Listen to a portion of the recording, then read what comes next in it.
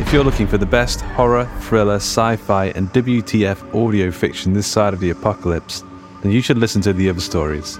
With over 500 stories on the podcast feed already and new stories dropping every single Monday morning, The Other Stories is your new best friend. Check out The Other Stories today on any and all podcast platforms or head to theotherstories.net. After all, these aren't the stories your mother used to tell you. These are The Other Stories. I'm Sandra, and I'm just the professional your small business was looking for. But you didn't hire me because you didn't use LinkedIn Jobs. LinkedIn has professionals you can't find anywhere else, including those who aren't actively looking for a new job, but might be open to the perfect role, like me. In a given month, over 70% of LinkedIn users don't visit other leading job sites. So if you're not looking on LinkedIn, you'll miss out on great candidates like Sandra. Start hiring professionals like a professional. Post your free job on linkedin.com/achieve today. Wow. Nice. Yeah. What you're hearing are the sounds of people everywhere putting on Bombas socks, underwear, and T-shirts made from absurdly soft materials that feel like plush clouds. Yeah, that plush. And the best part? For every item you purchase, Bombas donates another to someone facing homelessness. Bombas. Big comfort for everyone. Go to bombas.com/ACAST and use code ACAST for 20% off your first purchase. That's bombas.com/ACAST. Code ACAST.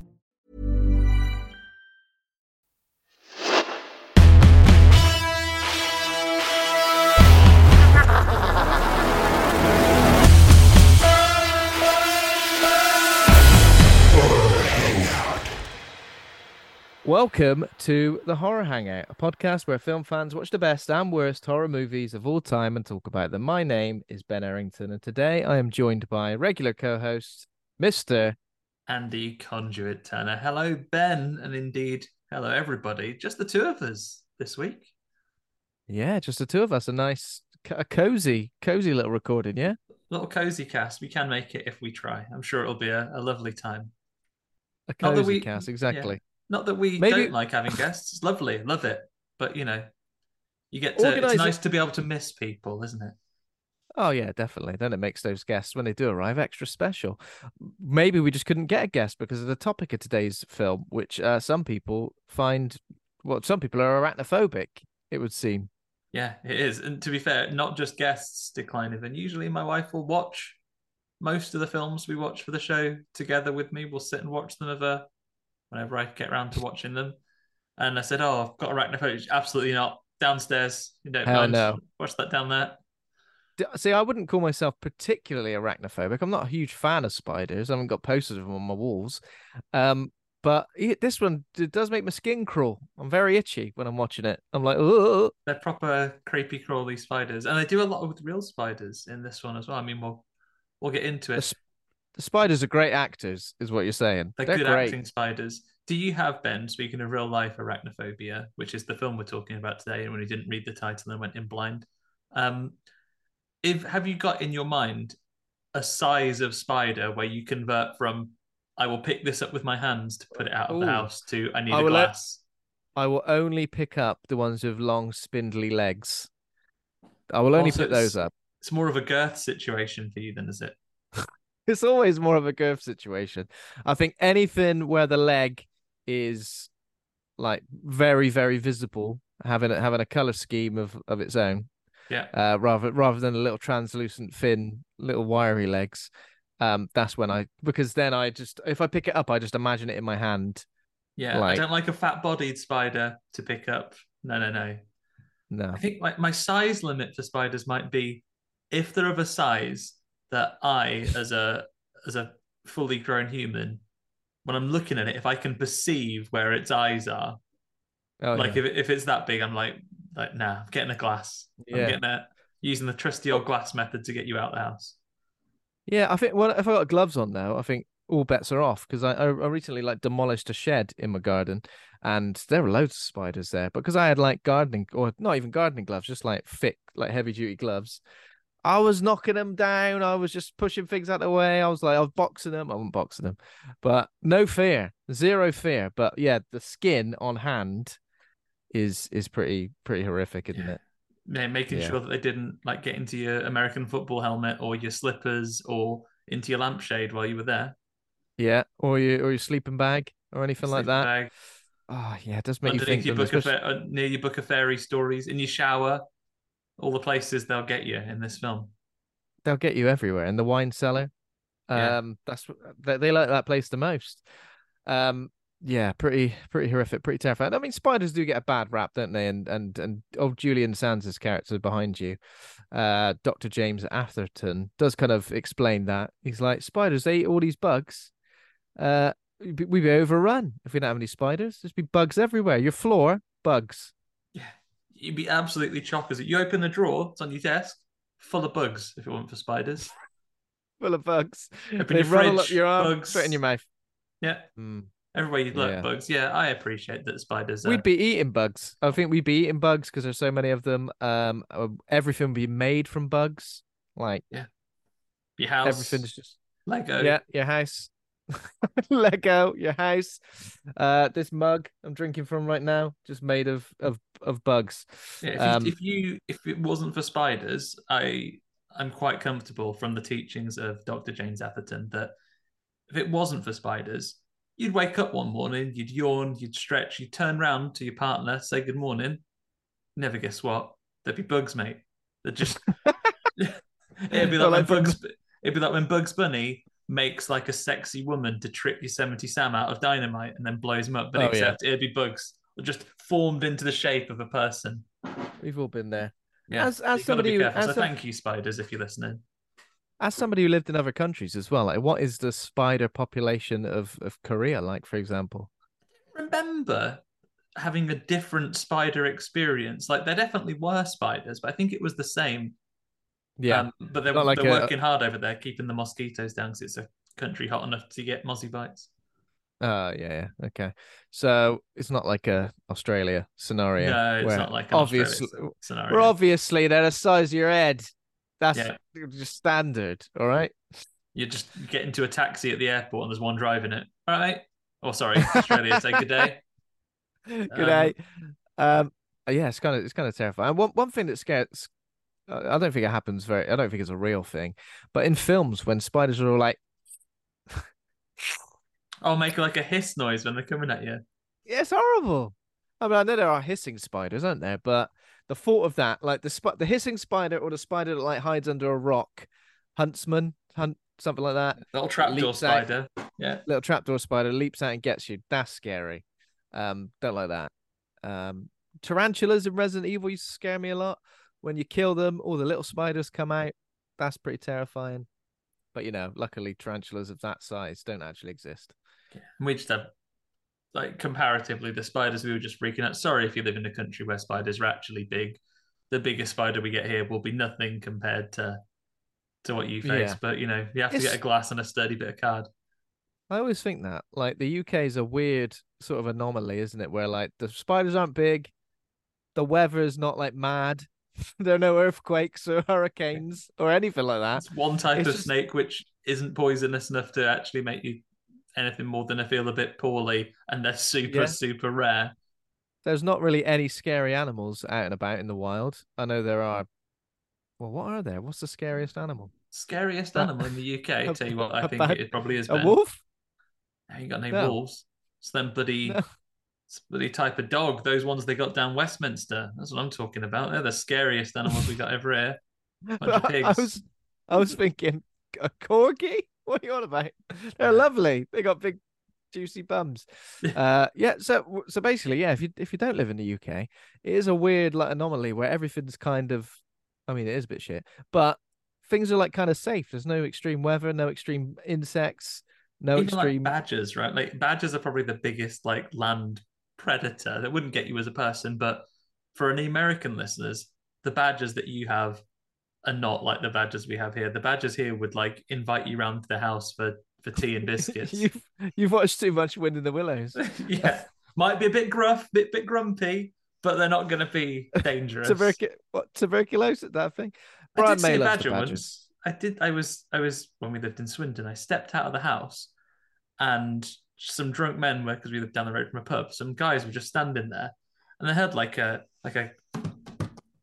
clicking sound. This badger just went absolutely tearing it down the thing. His tongue was hanging out. He looked Wow. And these guys like jumped out of his way. They were like, well, his tongue was hanging out like he was just loving life. He wasn't. Yeah, he was just sprinting down the road, having a mad one. Awesome. Having a mad one. He'd had a mad one. Yeah. Okay. Before we talk about all wildlife, UK-based wildlife, let's talk about some horror news. Just before we started recording this episode, the trailer. So I haven't had a chance to watch it yet, but I will direct you to it, listeners. The Nun 2 trailer has just dropped. Valak, the demonic nun, guess what they've said, is back in the habit this September. No, they haven't said that in the actual copy. No. Well, in the copy on bloodydisgusting.com, okay. Other horror news websites are available, but that is the one that I like to look at the most. So Valak returns in The Nun 2 from director Michael Chavez. So he directed Curse of La Llorona, The Conjuring, The Devil Made Me Do It. So clearly they're taking it seriously. You know, this is one of the main installments of the Conjuring universe, because they've got a director who's even done a mainline installment, which is pretty interesting. Mm-hmm. So the first synopsis: 1956, France. A priest is murdered and evil is spreading. The sister to the worldwide smash hit The Nun follows Sister Irene. It said sequel. Sorry, I read the wrong line. The sister. Sister Irene, as she once again comes face to face with the demonic force Valak, the demon nun. How did the Valak, the demon nun, come to be? Just was. Always was, yeah. Yeah, so I remember, I have seen the original, but it scared up, this is their words, a whopping 365 million at the worldwide box office. I think it just goes to show that a trailer with jump scares pretty much just does the world of good. It attracts a certain type. I think films like this attract not necessarily what I would call horror fans. I think they're kind of just junkies for this kind of movie with a good mainstream audience, though. Like it's been said before, like you'll never top the box office charts with things that are, very good films. Like, I'd say some of the scariest mainstream released horror cinema, things like your Midsummers and so on, that attract a more horror centric audience, will never get the box office return than you get something like this, which has got accessibility for lots of people, like your Smiles, like your Halloweens, like your. Yeah. So I reckon it'll do well. I'm not overly sure surprised. It will. I'm not. No, I mean I didn't watch it in cinemas, the Nun, but I did watch it 2021 apparently. So my review just says a non-event. I think it was literally like one of those films where I'm like, because I think the setup, the location, like a monastery or wherever it is, like France in the 50s or the 40s, whenever the first one was set. And the antagonist, the nun, is scary looking. Yeah. Like it should be like the perfect horror film, but it just felt like it was just incredibly underwhelming. So, I mean, I will watch The Nun 2 just because I like to be a completionist when it comes to these things. I still need to watch some of the Insidious movies I haven't seen before that one comes out, in The Red Door, which is like this week, next week, soon. It's soon. Yeah, it's the end of this month. Is it the end of this month? Oh, okay. No, sorry, that's talk to me. It's the end of the month. It's very soon. Yeah. So this week, maybe. Very soon. So I don't think we're gonna do a mainline episode, and that is because we've only covered the original. We haven't covered 2, 3, or 4. What was that one called? The missing key, the final key, something like that. So I think we're gonna do like a bite-sized episode on it. I guess whichever one of us decides to go and see it at the cinema, we'll do a little bite-sized episode. So we will still cover that. But yeah, I'm sure we'll cover The Nun. So it's coming out in September, which is not that long away. So there we go. There's that one. I will go and watch that trailer because I don't really care about spoilers when it comes to that. And plus, if it's a mainstream horror movie, and I go to the cinema a lot, I'm going to see it in the cinema a lot. Like, but come the end, I think I'd seen the trailer for Smile probably about 100 times. Yeah, that one got heavily trailered, right? So yeah, you'll probably have seen. You're not going to be able to escape The Nun. You're not going to be able to escape quite Valak literally. for days. Valak for days. Okay, I've got another trailer for a movie called Brightwood, which sees a married couple trapped in a vicious time loop. Jen and Dan's marriage is on the rocks when Jen seriously thinking about ending it for good But when the couple go on a jog around a local pond in an attempt to hash things out, must be a big pond, they find themselves running in circles as the exit trail vanishes, and they repeatedly return to the same spot. Apparently, there's a silent hooded killer appears and tracking them down. So yeah, time crimes vibes, maybe triangle vibes, sort of stuff like that, with a time loop and some other weird stuff going on. But it's been described as being inspired by things like Twilight Zone and Blair Witch Project. So it's based on a short film called The Pond, and this trailer's out now, and it's going to be out on demand August the 22nd.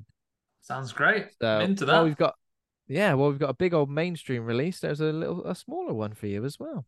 Oh, very nice. But a nice little segue, just thin on the ground for a lot of horror news this week. But a nice segue, and I guess horror adjacent, would be that James Wan's Blumhouse movie.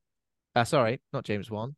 Jason Blum from Blumhouse himself, Mr. Blumhouse, updates on the Spawn movie. So apparently it's coming out in 2025. Okay.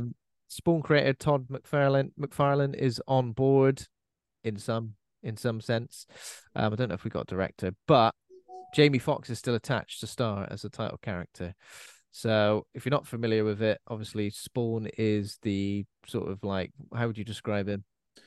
He's like a CIA assassin that gets betrayed and goes to hell, and the devil, or a form of the devil called Malebolgia, says, "Do you want to run my army and be a Spawn?" He says, "All right, I will. If you let me come back and see my wife." Sort of gets a bit betrayed and says, I'll let you see your wife, but only after she's forgotten all about it and has got married to someone else." Betrayed twice. So it's Michael J. White in the original, isn't it? And John Leguizamo as that. What's that? John Leguizamo as the Violator, the clown. What did I say? Leguizamo. Leguizamo. John bloody Leguizamo. He's Sid through Ice Age. All I remember of it, because I did watch it quite a bit in the 90s, because I think I had it on video, is the most CGI'd cape or suit. It's a very shiny CGI'd cape. Spawn could be an excellent movie, and we'll go and see it for good or ill. Oh yeah, definitely. And if Jamie Foxx ends up, that's some serious acting chops. No disrespect to Michael J. White, but his career his career in full is usually some dodgy films and some straight to DVD stuff. So someone like Jamie Foxx could probably add a bit more weight to the character. Spawn could be good. I'd like to see how far into the horror elements. It's got some police procedural stuff and some like serial killer hunting and stuff like that in the Spawn comics early doors, as well as some really truly weird stuff that goes on. But what I'd want to see is I'd want to see them lean into a horror angle of it. I could do without another Morbius that didn't pick up enough on the horror for me. Morbius could have been good. I maintain it could have been good. Now you've mentioned Morbius, we're gonna have to very, very briefly mention Kraven the Hunter as well, even though it's not horror at all. What's going on? What's going on? Got a bit of lion blood in him by the look of things, and he's got hunter powers. Here's the thing, right? I love the fact that characters that I've sort of grown up reading in comics and watching in cartoons are getting movies, because it's cool. Because it's like 20 years ago, you'd be like, what? A movie all about Kraven the Hunter? However, it seems like they're all taking the same sort of route, which is anti-hero, misunderstood anti-hero. These are like Spider-Man's main foes. Now, I know Michael Morbius, in a way, is tragic in his own right. Should have put him in Blade instead. For many reasons. Should have put him in Blade, yeah. But Kraven the Hunter, he's a nasty bastard. He's killing Spider-Man's loved ones. He's a bad putting a black suit on. He's a bad man. I don't want to see. Sorry, welcome to the niche comic references. But isn't his brother the Chameleon?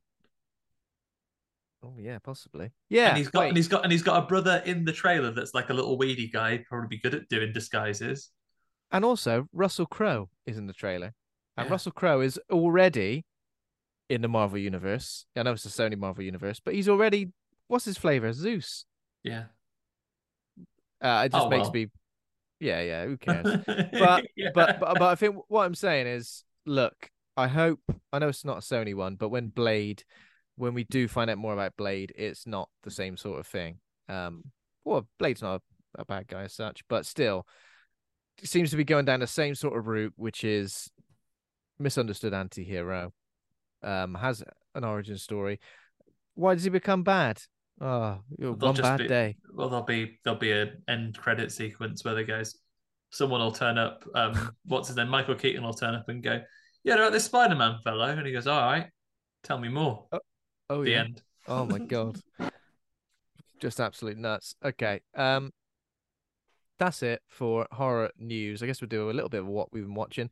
A little bit longer since our last episode. It's been about a week and a half, so probably a few more things to cover. Andy, you said you got a lot to cover, so I have fly through an some absolute stuff? bonanza. I'm not going to share too much on some of these, but I've had a really good week for seeing some stuff some stuff I'd never heard of before, some stuff I was looking forward to seeing. I'm going to touch on everything in the briefest of ways. So after we did that film, we talked about the Barn Patch 2 and Witchboard last week. So I've done a bite-sized episode on Witchboard. We'll come to more of that in a minute. But I watched The Scary of 61st on Shudder. Very surreal, sort of dreamlike elements, but loads of real-time political commentary about the Jeffrey Epstein scandal and lots of other conspiracy theories around that as well. You know, the subject of his death, the involvement of the British royal family and Prince Andrew. I had no idea what I was expecting from this film.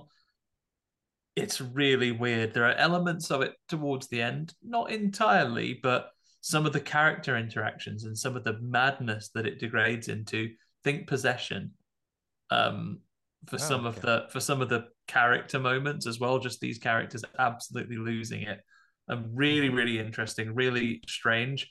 I feel it would be polarizing. You'll either love it or hate it. Yeah, it was interesting.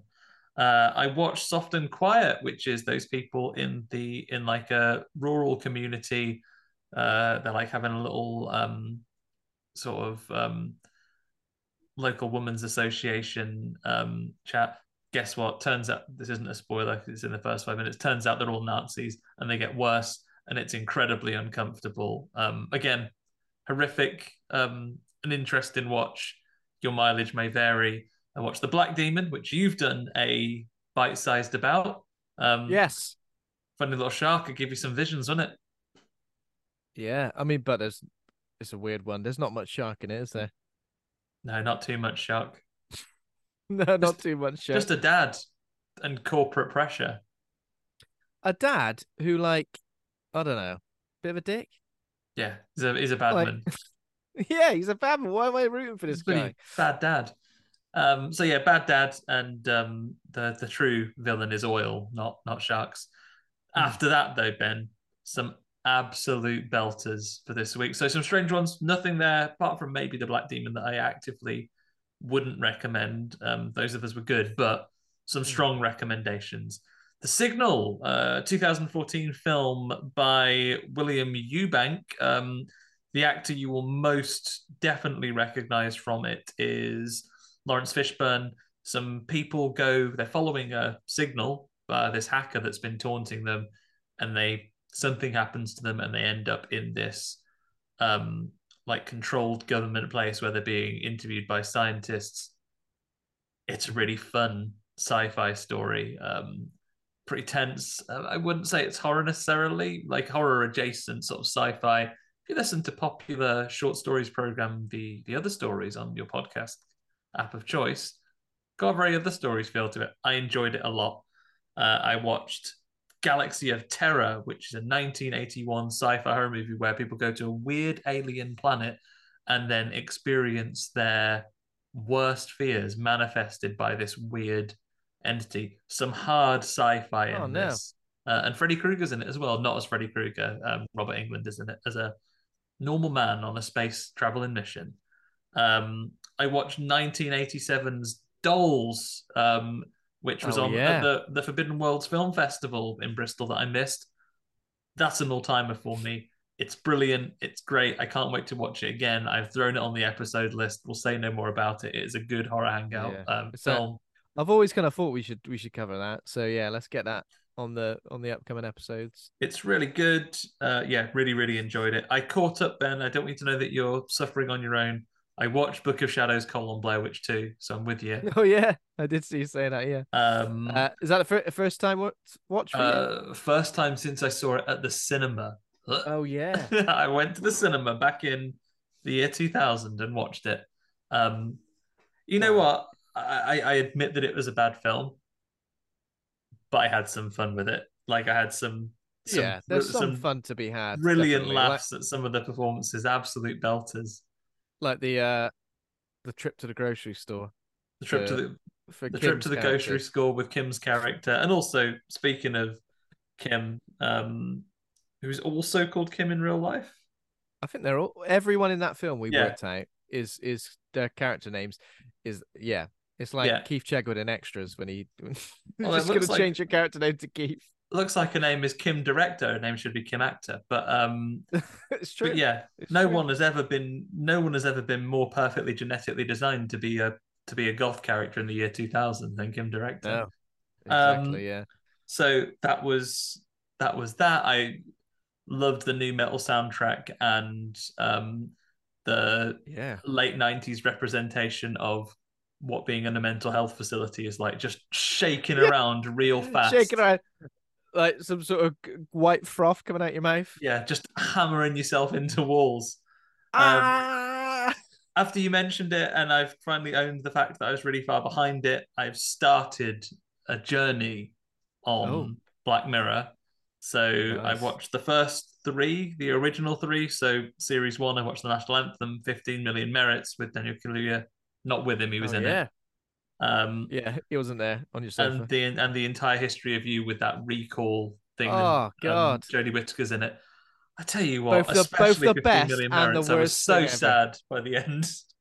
Yeah, it's definitely one of those, isn't it? Yeah. I've finished season 6 now, and there is a particular episode in season 6, and I won't spoil anything. Horror chops, like a twist, and it goes in a very horror direction. And I liked it. I've seen a lot of people say they didn't like it and they didn't like the twist, but I was like, I'm in. I like it. It was an episode that needed something, and then it gave us something. So I was like, yeah, hell yeah. Yeah, I'm looking forward to carrying on through it because it's been really good, and it's absolutely astounding that I've not started them before this point in life. But on the home stretch, Ben, I told you it's been a busy week. I watched Witchboard 2 from 1993. Oh, yeah. I don't really want to say much about this. I think we should put it out there. We're live on the air. We should maybe do a double of both of them, because whereas Witchboard 1 has some interesting ideas, but you know, maybe has a little bit slow pacing, I thought Witchboard 2 was really good. It's funny. It's funny. It's got some really creative and good kills. Probably best poltergeist related kills I've ever seen in a movie. Oh wow, okay. There's some absolutely crazy stuff that goes on in it. So I had a lot of fun with it. Then I watched former episode topic Lake Mungo, an interesting piece. You guys have recorded 2 hours on that. I don't need to say anything more. Oh wow. Wait, have you seen that before? No, never. Oh my God. So what did you think of the big, without detailing it, because a lot of people may not have seen it, what did you think of the big scare? I loved it. I thought it was really, like, I wouldn't necessarily say it was a scare. It gave you that same sort of disquieting feeling that I remember from very particularly, you know, when you watch crime reconstructions on Crime Watcher and you're a kid and it freeze frames on the burglar looking at you out of the thing, you think, blimmin' hell, even though that's an actor pretending to be a burglar, I'm chilled to the bone. I'm chilled to the bone. It was chilling. It was chilling more than it is scary. It was chilling, but also I was like, wait, am I getting it right? Is that what's happened? And I love the reveal after the reveal after the reveal. I mean, again, no spoilers. We listened to the episode for that, but the bit with the neighbors, I did not see coming. It's like blimmin' hell. Oh right. Oh God. Yeah. Okay. Yeah. There was that. We're almost there, Ben. Sorry, everyone who we put time codes in this, but Saint Maud. I finally got around to watching that after I wanted to watch it. Missed it all the way through lockdown and everything like that. I enjoyed it. Some real visceral like moments, particularly towards the end. And yeah, it's a really, really good, strong, character-driven standalone piece with a lot to unpick about what's actually going on with the characters. It shows you more than it tells you, and there's a lot of depth you can pull out of that. But what I've learned from my reaction to that versus films like Witchboard and the next film I watched, which was Frankenhooker, is that I'm deeply a silly person, and what I want is ridiculous, over the top horror. Because I love Frankenhooker. Frankenhooker I think I've never Frankenhooker seen is it. my favorite. Is my favorite of the three, like Basket Case. What's his name?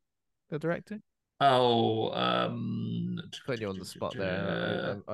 I'm very sorry, but yeah. So my favorite. Franken Hellenlotter is Frank Hellenlotter is the Frank Henenlotter. So obviously the director of Basket Case and Brain Damage as well. Yeah. But I genuinely think out of all those three, like sort of main sort of installments of those sort of franchises, my favorite, Frankenhooker. I think just loved it. Yeah. We've never done a Frankenhooker episode, right? You talked about it with Alice when you did Basket Case. I think so, yeah. Tell you what, Ben, this has been a week for stuff that I want on the list. Frankenhooker was so good. Yeah. Yeah, great. I really, really enjoyed it. But yeah, last thing. Some of you may remember that in the halcyon days of 2020, there was a short-lived entertainment platform called Quibi, which was designed for mobile content, perfect for you to absorb on your commutes. Now, for reasons unbeknown to many people, for some reason in 2020 and the surrounding time, things that were designed to be absorbed on commutes didn't take off in the same way that they expected it to. And Quibi had a load of original content, which just learning about now, that disappeared. One of them was a series called 50 States of Scared. And it was it's an original horror series. So episodes are presented in sort of 10-minute-ish chunks, 2 or 3 episodes per story. So, 20, 30-minute little short horror stories. The first one of which, The Golden Arm, is based on a traditional story passed down orally, most famously told by Mark Twain, but made into film by Sam Raimi. So a Sam Raimi directed horror show about a vain lady who loses an arm in an accident and almost bankrupts her family, getting a golden arm grafted on. And when she passes away, she asks her husband at her bedside, on her deathbed, Ben, that he will bury her with her golden arm. And he does. He keeps that promise. But then the recession hits and he's fallen on hard times. So what does he have to bloody do? Go and get that golden arm back. It's really good. It's really, really good. I've watched the first 4 of the season now, and we've had 4, all of them really, really compelling shorts, really good actors that you'd recognize in them. A lot of it is available on YouTube at the moment. I would love to see more people seek this out because it's really, really good. And actually, I think it's a really interesting format that you had them in these little 10-minute snippets. Obviously, you can watch them all together now, but it's something that's really sad that it kind of sunk without a trace. Yeah, because this platform didn't go well and has disappeared. I've never even heard of it. Quibi. Oh, it's really good. Really, really loved it. I'm going to blitz through the rest of this series. Yeah, sounds good. Was that everything? Yeah, that was a bonanza. Sorry, everyone who's not here for what we've been watching. Get your watch lists out if you are here, because I would honestly, with the exception of the Black Demon, that you could maybe skip or wait until it's just on TV. Watch any of those. There is something for everyone, but especially Dolls, Frankenhooker, and Witchboard 2, and 50 States of Scared.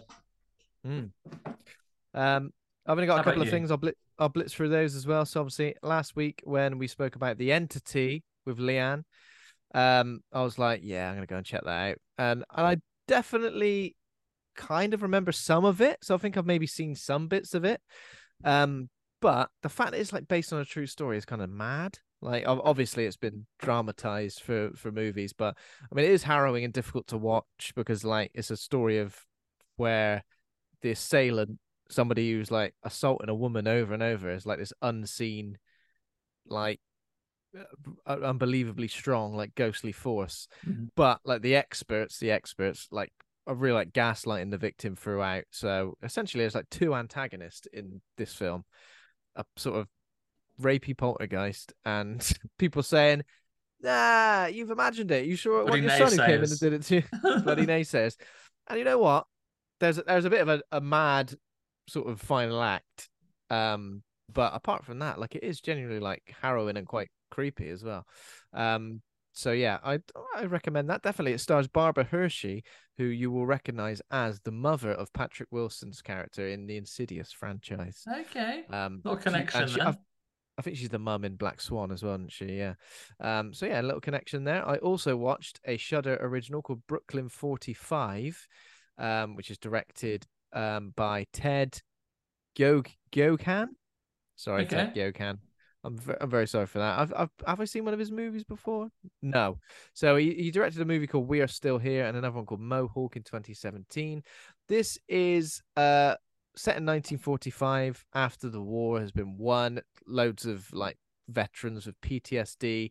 Loads of them got bloody xenophobia and they're scared of everyone. What's that? You got an accent? Terrifying.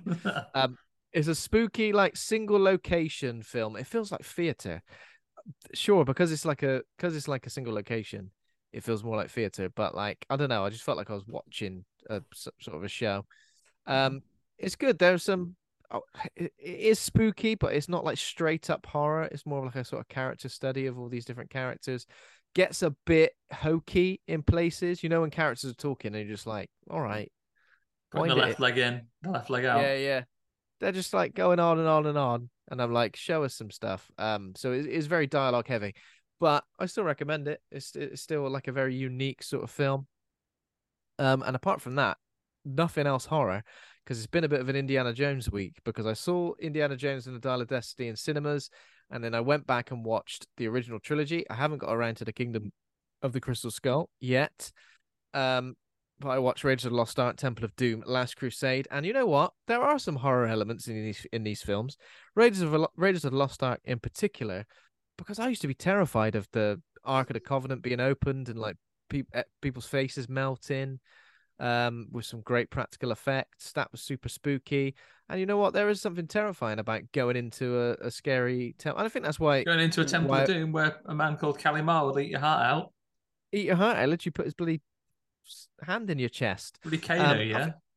It's why I've always loved sort of like Lara Croft and Tomb Raider stuff and Uncharted and that, like these sort of jet setting, country hopping adventures. I just find there's something really love fun any about film them. where there's a map that you can like show them traveling across. As soon as the map turns up, I'm like, hell yeah. But yeah, obviously the original trilogy, Raiders of the Lost Ark, I think is a perfect adventure film. Last Crusade is probably my second favorite out of the three, just because I like the dynamic between Harrison Ford and Sean Connery. Temple of Doom is all right, short round. Did you know Temple of Doom is like a prequel to Raiders of the Lost Ark? Yeah, it's set before. What have I been doing in my life where I didn't even notice that? Probably watching it as a child and not being like, oh, make a note of this detail. And you know what? The Dial of Destiny is, I've seen it getting a bit of a bad rap. Mads Mikkelsen, great, complex, interesting villain. Phoebe Waller-Bridge, I've never really seen her in anything. I've heard her voice in like Star Wars stuff. I think she was a voice of a robot in Han Solo. I've never watched Fleabag. So in a way, I was a bit like, oh, bloody hell, Phoebe Waller-Bridge. Really? Is that the best we could get? You know what? I think she's really charming in it. If you ever watch her, like the Fleabag one-woman show where it's pretty much the condensed program where it's just her doing it. Yeah. Bearing in mind that she wrote it, and I saw a recording of her, live broadcast where she's on stage doing it. As someone who, I don't really act, but I write, you think, oh, fucking hell, why do you bother? Because it's so good. Oh, right. Really good. Yeah, like she's really talented. She's working on loads of different. She's doing Tomb Raider now. Yeah, exactly. Doing Tomb Raider. So it's strange because I think of it. You wouldn't think she had like any action chops, but you know what? She's got like she's like an unconventional sort of action star in this. She does some like cool stuff, and it's one of those things. There's like a section of the film where like Harrison Ford's de-aged and it looks a bit dodgy, but I think that you can't get better than what is shown on screen in this. And the movie's climax overall is like a bit. I mean, I liked it. It was like, whoa, this is really gone somewhere mad. But I think I had fun with it overall. I think it's just hearing a John Williams score, an original John Williams score as well. Like he's done the whole score. It's not like just his themes. Is great. And James Mangold, who directed it, he's obviously a great director. And I just think it's got like a sort of back to basics, down to earthness to it that perhaps if Steven Spielberg directed it, it wouldn't have had that. But there's something. I will go and see it. I'm looking forward to going to see Indy. I see the same. Like I've seen the people that have maybe said, "Oh, it wasn't the same." But the lesson I've taken away recently is that you got to think of these things on their own merits. You can't necessarily recapture the feeling you had if you loved it in, the 1980s. Reminds me of now. It's a lesson I've taken away forever, Ben. I've occasionally been watching old Twilight Zones and stuff like that as well. There is from the first series, The Twilight Zone. I watched it before last week's episode.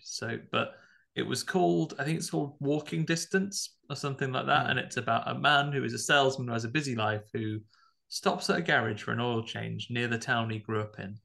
And he wanders back to town and then finds himself in the most memorable summer of his childhood. And he sees himself as a young boy and he sees his parents and he tries to go and talk to people and he terrifies them and all of these things happen. But then eventually, after some events have unfolded, he's kind of sitting there lamenting it on a merry-go-round, and his dad comes up to him and he says, "Oh, when you were at our house and we argued earlier, you dropped your wallet, and I've looked in there, and I can see you are somehow my son, and you've grown up, and this is what you've become a fine man and all this stuff." But then he says, like, you can't stay here, you have to go. This isn't your summer. This is the younger version of you summer. This is the time for someone else. This isn't the time for you to come back and have this feeling that you had then. This is somebody else's time.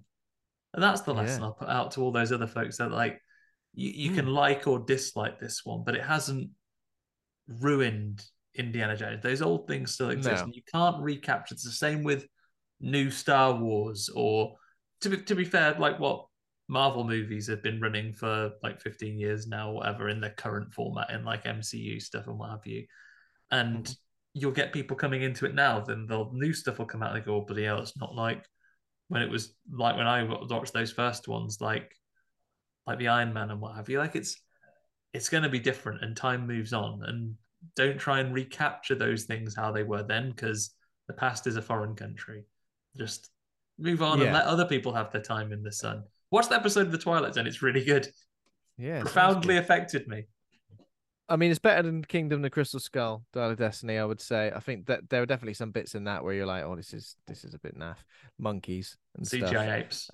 CGI apes. Shia LaBeouf playing a character called Mutt, something like that. I guess is that because they named him after the dog?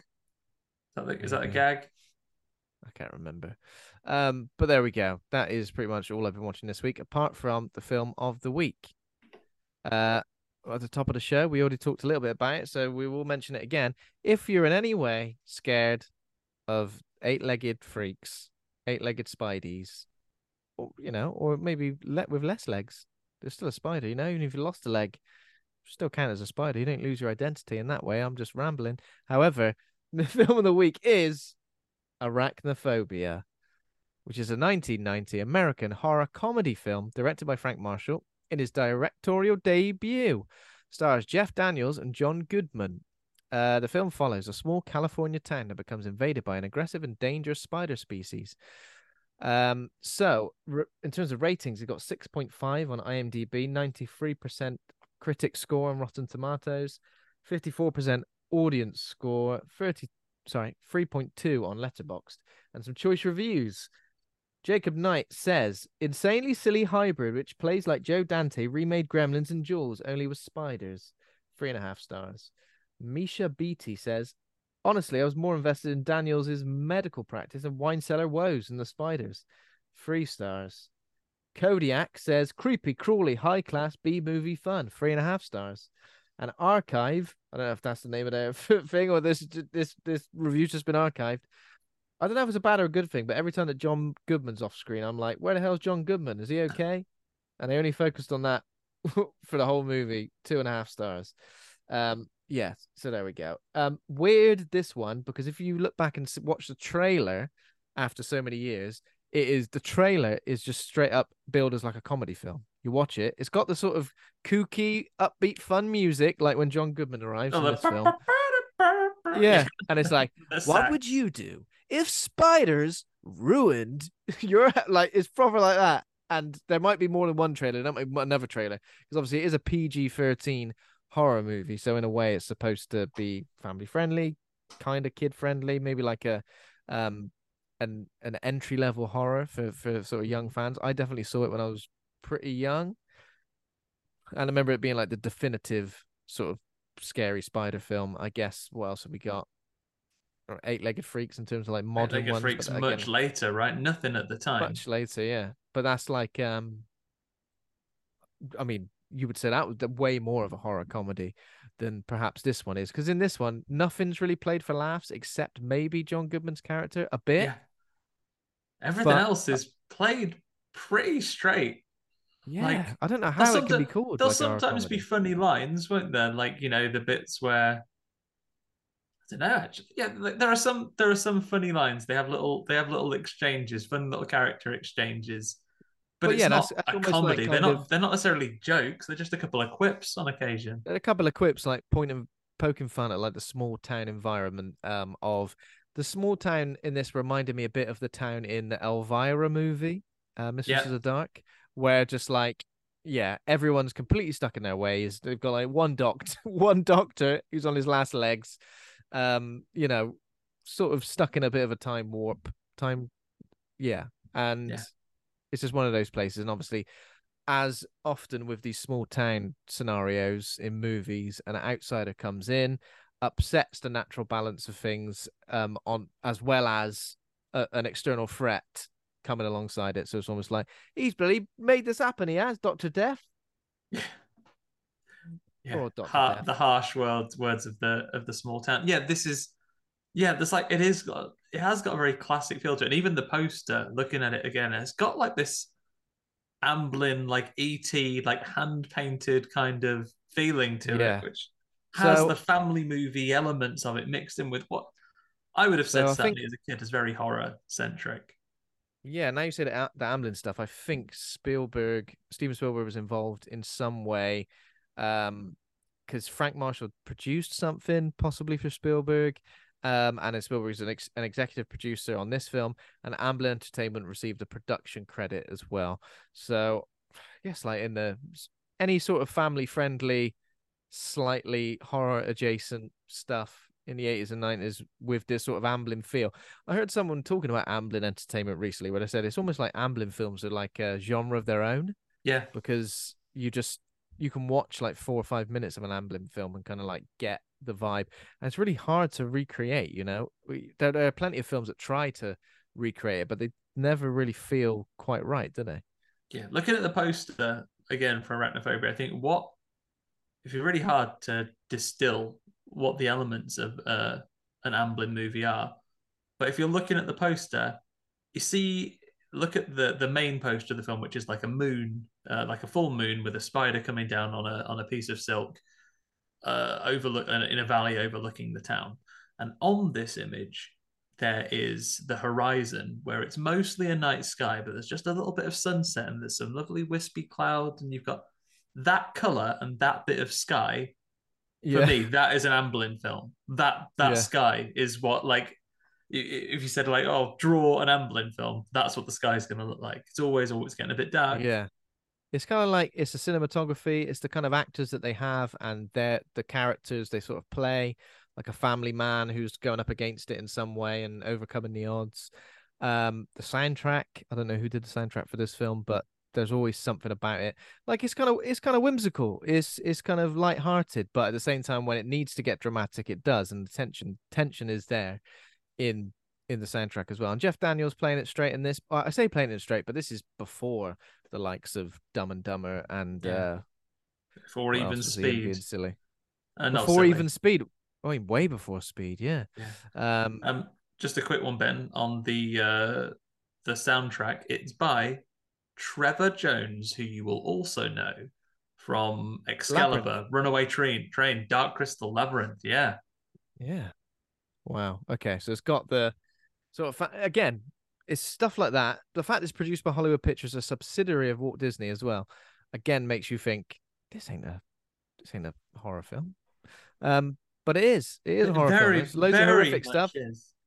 There are people dying left, I'm right, and surprised center. this was a PG. So what you said you watched when you were quite young, Ben. What's your history with this one?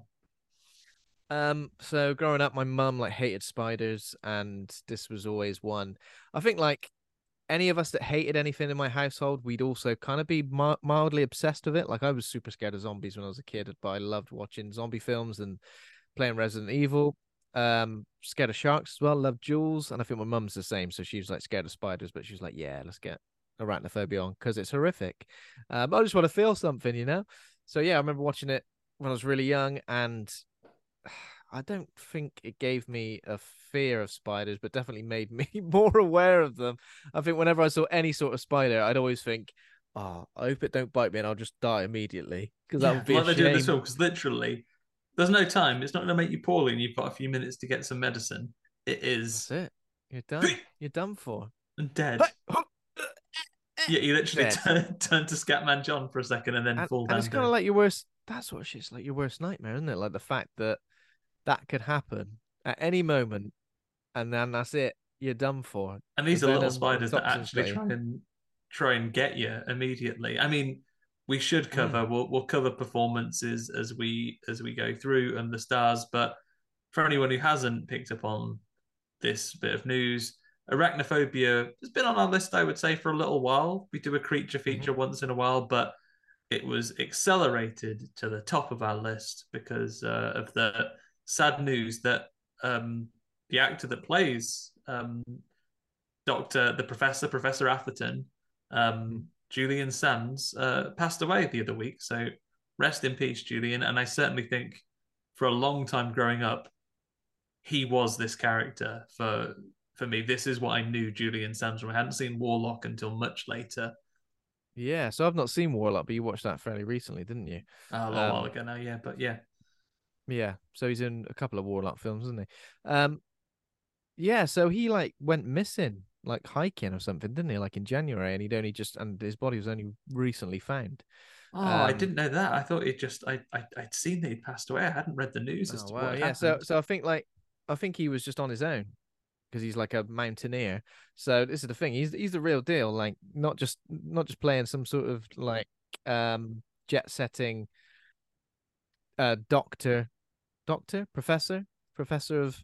He's a professor of spiders. Professor of entomology. So he's an action man. He's an action man as well. Like a mountaineer who went hiking in Mount San Antonio, and was reported missing later that evening. Apparently, he didn't return home, and he wasn't found in all this time. I'm assuming that there obviously was some sort of search party out for him, but it was on just on the 24th of June.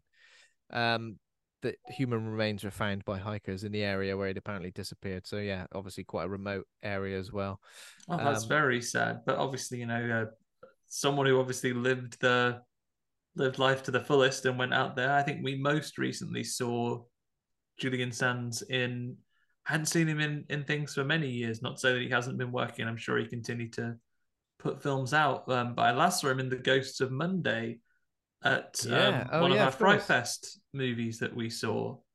Yeah, so it was nice to see him back in that. I would say, not to damn the rest of the film with faint praise, he was one of my favorite elements of that film.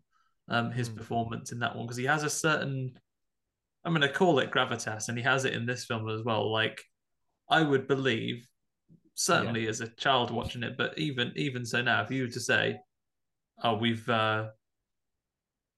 there's a this guy is a real professor," like immediately comes across as this is a knowledgeable guy. He's got that eccentricity to him as the professor. He's always the character that stuck with me in this movie. And it's such a shame that like he doesn't make it to the end. It's such a shame. It feels almost unnecessary for him to, because I feel like you need to keep your expert in the film for as long as possible. I think you can kill your expert maybe like in the final battle when they've transferred their wisdom over to a main character and they're going, right, okay, I'm going to use that wisdom that the late Dr. James Atherton gave me. But I don't know, it just feels like he's kind of doing some, obviously we're going to discuss it in full and there will be spoilers for this film. I don't know, it feels like before the final act he just is killed. It's kind of got off screen almost. You see him like go gasp and then we see him in a web later. It feels unnecessary. I feel like I would have much rather, and no disrespect to John Goodman, because I know a lot of people like his character in this film. I would have much rather he got, because I don't know, he felt a bit out of place in the film, didn't he? In a way, like I kind of liked it. The sheriff is a bit silly as well. But John Goodman's character is almost like an outsider. He's like an exterminator that isn't like he's not at other scenes. Like whereas the sheriff, he is at the barbecue or they've seen him outside the school. He's basically turning up, doing standalone scenes as an exterminator, not tied into the community as much as the rest of them. But no shade on that performance. It's another good one. But yeah, Julian Sands was the character that I his character's the one I always picked up on from this movie. And looking back at the pictures in the opening scene that we see him in, dressed in an outfit that Dr. Alan Grant would go on to use in Jurassic Park just a few short years later. 100%. Like the lovely neckerchief there. Lovely neckerchief, sort of like denim or like blue sort of shirt. Just needs the hat and he'd have the look complete. So in terms of like cast, we've obviously got Jeff Daniels as Dr. Ross Jennings, Harley Jane Kozak as his wife Molly Jennings, John Goodman as Delbert McClintock, who is the exterminator dude, Julian Sands, Dr. James Atherton, who we've already mentioned, and then like an ensemble cast making up the rest of this township with some familiar faces. Frances Bay, I recognize her from like Adam Sandler movies.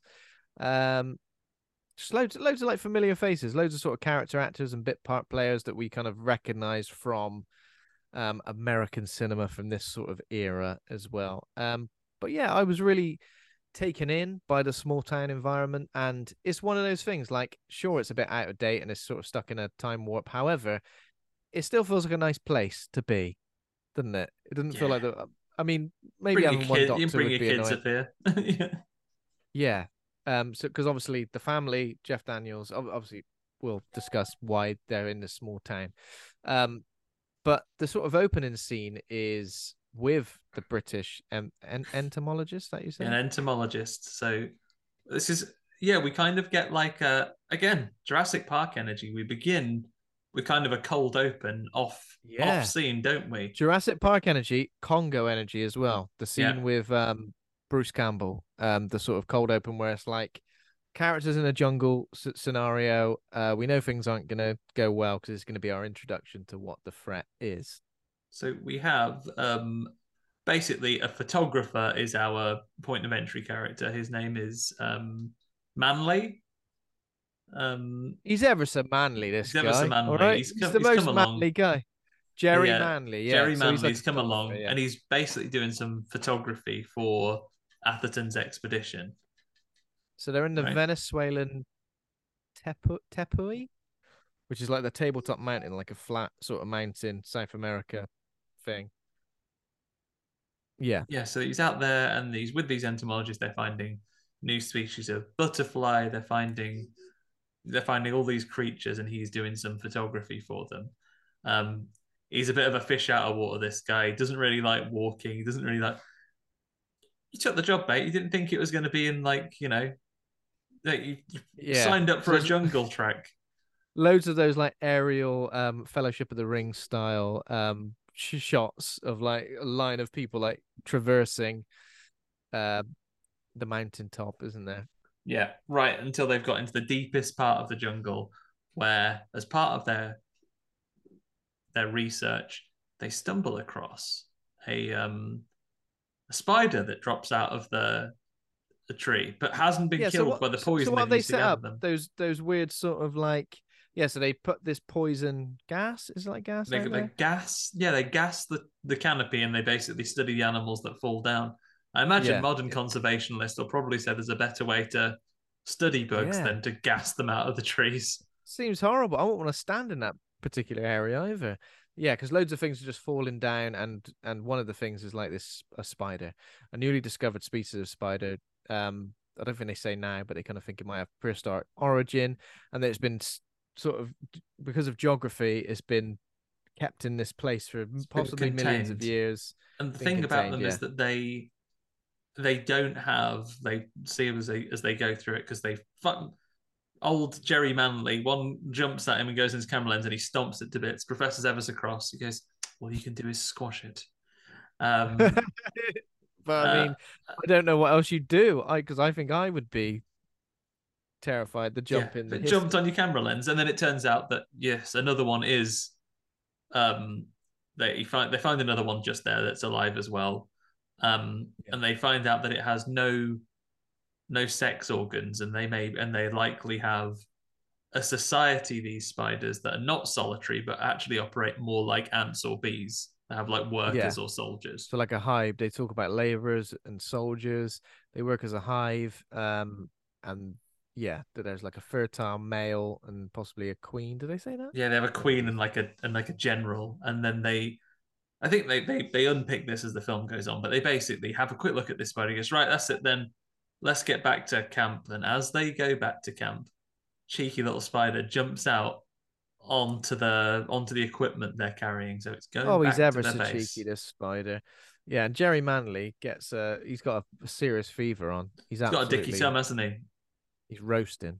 Yeah, he's got a dicky tum. When they put the spider in the jar as well, super aggressive. It's like sort of jumping up into the real spiders as well. A lot of real spider work in this when I was reading.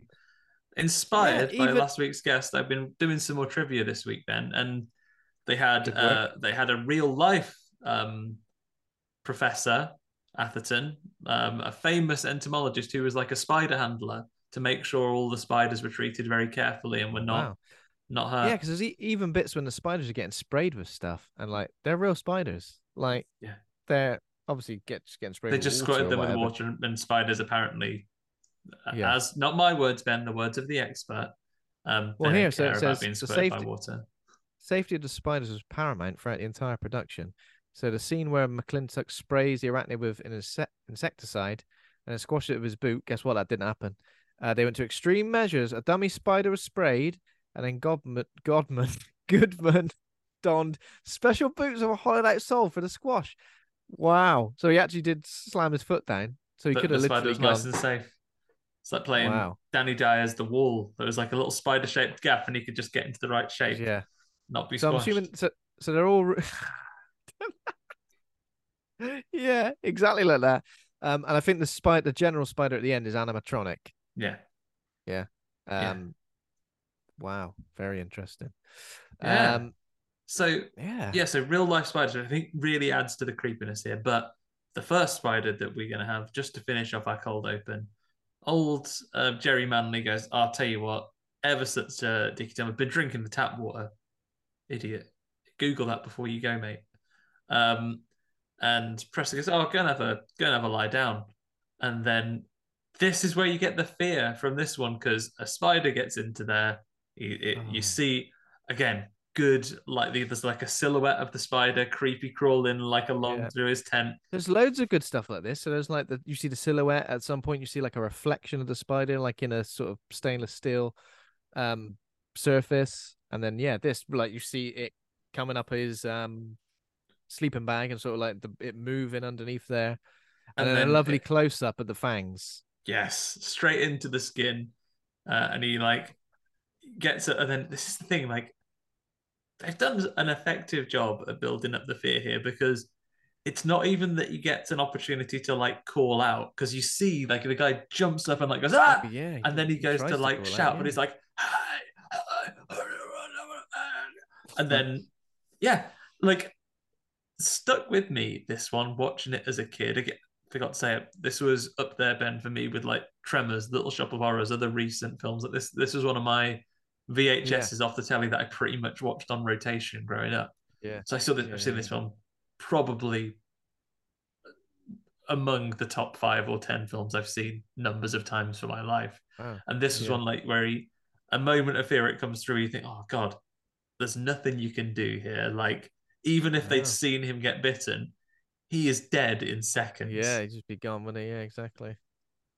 And that's it. And then the professor's assistant sticks his head in and says, "Do you want a cup of tea?" What?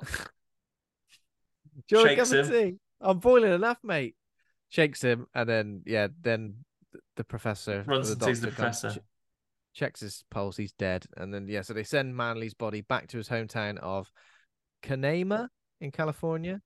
Yeah, but of course, when they seal him in the coffin, you'll never guess. The spider's got in there with him.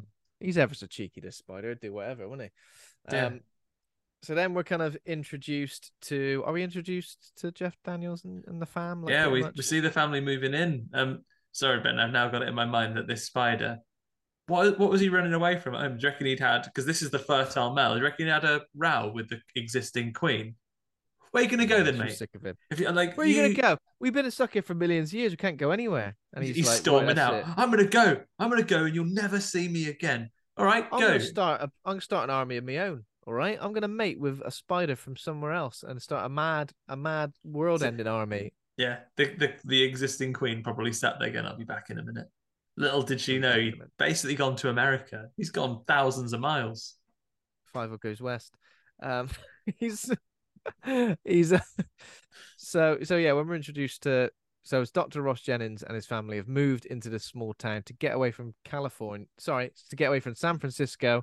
The busy life in a big city, and become like living in a small town where he become like the town's only doctor, essentially, taken over from some old coot. I think he says that at some point as well. Yeah. Who's retiring, so he's going to become the doctor, and they're going to just live out the rest of their days in a small town in peace and prosperity. Just have a lovely time. And like, look at it. This is American houses for you. Look at that square footage, man. What a big old house they've got. A cellar as well. I mean, he loves. Once he changed from $1 million house like that over here. No, definitely not. So he's getting all his bottles put down into the wine cellar as well. He's loving life. They've got a big barn, which obviously there was a moment, a precursor to the spider mayhem. They see a little spider. Jeff Daniels is terrified of them, of course. And they go and put it in the barn to he's going to live a lovely life out in this barn. I guess is this the nod to comedy? Like is this where it's a comedy here? Because again, not jokes, but just some nice little bits of dialogue where the kids are shouting and he's like, "Oh, sorry, don't worry, I'm going to come and deal with this spider." And he goes in the house and calls his wife and says, "Can you come here, please? I need you to kill a spider." And it's like, again, not unfunny. I'm not criticizing it for that, but they're not jokes more than they are just kind of like light dialogue, right? It's just like one of those it's just holding a magnifying glass up to gender norms, isn't it? I mean, really, he should be the one who's getting rid of the spider. Dealing with spiders. Get a bloody glass, Jeff. Just put it over. Get a bloody glass, for God's sake. I guess they've only just moved in. They haven't unpacked the glasses. Oh, but we should say that the big spider is there because there's just been a little scene where just on the same day it happens when Jeff Daniels and his family are arriving in town. Jerry Manley's body is also arriving back in town, and the coroner opens up the coffin, and again, I didn't pick up on this as a kid. It looks like basically I'd always taken this as it just growing up as watching it as a youngin, that this was just the fact that he's decayed. He's a wrinkly old body in there now. But actually, something has gone awry, and he's been slurped dry in this coffin. He's been slurped dry. He's been desiccated. The right word? Yeah, desiccated like a coconut. He can be sprinkled on some macarons or a snowball now. But yeah, the spider escapes. And then we get, again, another low lift comedy moment where the dog goes out the dog flap, and then the cat goes out the cat flap, and then spider comes out the cat flap, and a bird picks it up. And that bird's probably thinking, bloody hell, I haven't had a spider this side for ages. And then it just falls down dead after a bit, and it lands. Yeah, falls down dead, obviously got bit. So in Jeff Daniels' new garden. Yeah, it does. So there we go. We've got the connection to our main characters already. So it falls dead outside the barn where they just put the spider, isn't it? Yeah. And wait, it says Ross and his son suffer from arachnophobia. His son's scared of spiders as well? Yeah, I guess he's the one that calls his dad, but Jeff Daniels is mostly the one that has arachnophobia because no disrespect to the actor, but the son is fairly well, both of the kids are fairly non-characters, right? They just exist to show they have children. Yeah, pretty much. And then there's a bit of a threat towards one of the kids a little bit later where we're supposed to sort of be worried about. Do we actually ever see, not that I expected there to be spider sex in this film, but do we ever see a moment where apparently they mate? After they've been put there, you see there's a little cutaway where there's the big giant spider and a tiny spider, and they like touch fingers like E.T. They're like just meeting each other. You'd be terrified, absolutely terrified. I'm assuming like the other one's a female one. You'd just be like, oh, Jesus Christ, no thanks, mate. Can you imagine if people came in that size variance as well? It'd be like you potentially meeting and be able to get together with someone that was the size of a car. Yeah. I mean, that sounds kind of terrifying, but also kind of pretty. Some people have a fetish for giant women. That's true. And by giant women, I mean literal giants. The size of cars. The size of cars, yeah. Giantess. So, who knows? These things can happen. B movie. Remember B movie? Woman and a Bee? Know of the B movie. Yeah. That there was some sort of weird romance going on there. So there you go. It's one of those classic B movie stories. It's a bit of a weird romance, but we leave them to it, and then we see that, I tell you what, Dr. Jennings isn't the only. I'm just thinking about when you see Shaquille O'Neal like with a girlfriend. It might not even be Shaquille O'Neal. It's somebody like that, like some sort of former basketball player, with a girlfriend who's. Sometimes I look at the photos and I think they've been doctored a little bit to make it look more ridiculous than it is. But who is the giant boxer that was dating Kirby from Scream 4? Oh. I don't know. Giant boxer, not like the Klitschko. Is it like the big like? Oh, really? Yeah. Oh my god. Yeah, it's like that effectively, but in spider form. Yeah. So, yeah. Yeah. So unfortunately, Dr. Jennings' only problem isn't having a bloody spider in his house that his wife refuses to kill. It's the doctor that you go see, Dr. Metcalf. He basically goes in for what should be his first day of work. Like, okay, so I'm here. You're due to retire, and then Dr. Metcalf goes, "Oh no, I'm not retiring. I've changed my mind basically yesterday. I just decided I'm not going to retire. I've changed my mind because I think I'm going to die basically if I stop doing my profession, and a lot of people he knows have died." However, Jeff Daniels has like moved. He's bought a house in this place and like signed all the paperwork and everything he needs to become the doctor in the town. But what's kind of weird, and this is obviously weird because it's set in the US, is that like being a doctor is kind of treated like a business in this thing. It's like, I got my own one and only patient, and have they got anything wrong with them? No. Oh, bloody hell, we're gonna be skint then, aren't we? Like, you're kind of urging people to be unwell so you can make a bit of money. I guess it's not completely dissimilar here, right? Where you have GPs who, like, they'll have partners in the practice. But in this case, it isn't that he brought him on as a partner, because then, of course, he probably would be incentivized to retire because he'd been bought out, or because he'd been, he'd sold that practice to someone. But whereas in this one, it's just literally, it appears that Dr. Jennings, Jeff Daniels, has turned up to take over the job with the understanding that they're completely unconnected, but there was basically going to be a vacancy because this other guy was retiring, only for this guy to say, obviously quite a detailed thing. We had lots of conversations, but I've just thought, nah. And he's like, oh. That's literally it, isn't it? So obviously Jeff Daniels goes back to his wife to explain everything, because she's like quit her job as well, for them to be at it. Or no, she says like severance pay. So she obviously she's like in nondescript business. She's a nondescript businesswoman, isn't she? She's like, I'll 'cause phone they my talk about the clients and I office. can work from home and I can get a fax machine and with a fax machine. And they don't you miss it? Don't you miss the office politics, the caffeine, she's a financial adrenaline? advisor, right? Okay. Because it comes up later in one of the other fun little jokes that we have here. Well, yeah, other fun little jokes. Yeah. So, yeah, you'd be fuming, wouldn't you, with Sam Metcalf when he leaves? He's obviously having a bad day already. When he leaves the doctor's surgery, he gets a ticket from the sheriff as well, who's like a bit of a douche, like a bit of a well-to-do. Well, he seems like I think someone says, "Oh, he's been a bully since school." So it's one of those people who's got like a chip on their shoulder. Now they're in a position of authority and they're taking it out on the world. Yeah, he's being a little. Lloyd is being a piece of shit. He's like giving the doctor a ticket, and then I Margaret love that. Hollins I love that Jeff bollocks him. Daniels is in a film with someone called Lloyd again as well.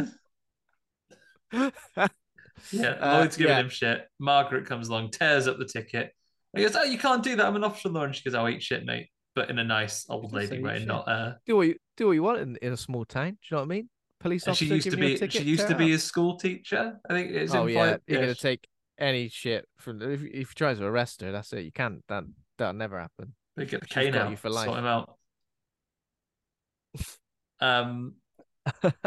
So she, however, thinks that Dr. Metcalf is a right old hack. She goes, "Oh, actually, I'm going to be your patient because I think he's rubbish." She says something like, "Oh, he's only just stopped using leeches. All right." throws him under the bus for having like out of date methods and just being an old stick in the mud, a wrinkly old dusty old bastard. Yeah, and this guy is I would say for the first half hour of this film or so, is the main villain of the piece. Okay, he hasn't killed a photographer, but he might as well have. He's the worst bloke because he's like, "Oh, I'm going to retire." Not really. And then in an examination of Margaret, he goes, "Oh, you're like he goes, "Oh, I'm actually pretty pissed off. You're really healthy. You're really healthy." He goes, "Oh, what about my hypertension though?" He goes, "Nah, nothing wrong with your heart." And he goes, "Oh, I've been put on these pills." And he goes, "Chuck them in the bin. Don't listen to that old dickhead." Metcalf give you pills for anything, wouldn't he? And he does explain to his wife that he couldn't find so much as a wart on her. That's what he's looking for. He was looking every nook and cranny for a wart. Yeah, but he couldn't find one. Couldn't find one, so she's all better. And she also has the good suggestion of, you know what? Everyone, when he first moved here after the war, everyone thought he was a piece of shit as well. So he had a big barbecue and invited everyone around. And then everyone liked him after that. And the doctor's got a fun little other way around. He's because they put on a barbecue for Jennings, Dr. Jennings and his family, and the old doctor's there. "Oh, I remember when I moved here, everyone had a bloody lovely party for me." Margaret doesn't take no shit there. She's like, "You give yourself a party." She doesn't like roll her eyes for yourself, and go, you dickhead. Yeah, she doesn't roll her eyes and go, "Oh, he remembers it slightly differently." She goes, "Fuck off." Well, you ruined it for me. Yeah, so you're not. Just takes him down the bloody pegs. No, gave yourself a party. This is where we get to meet all the characters, right?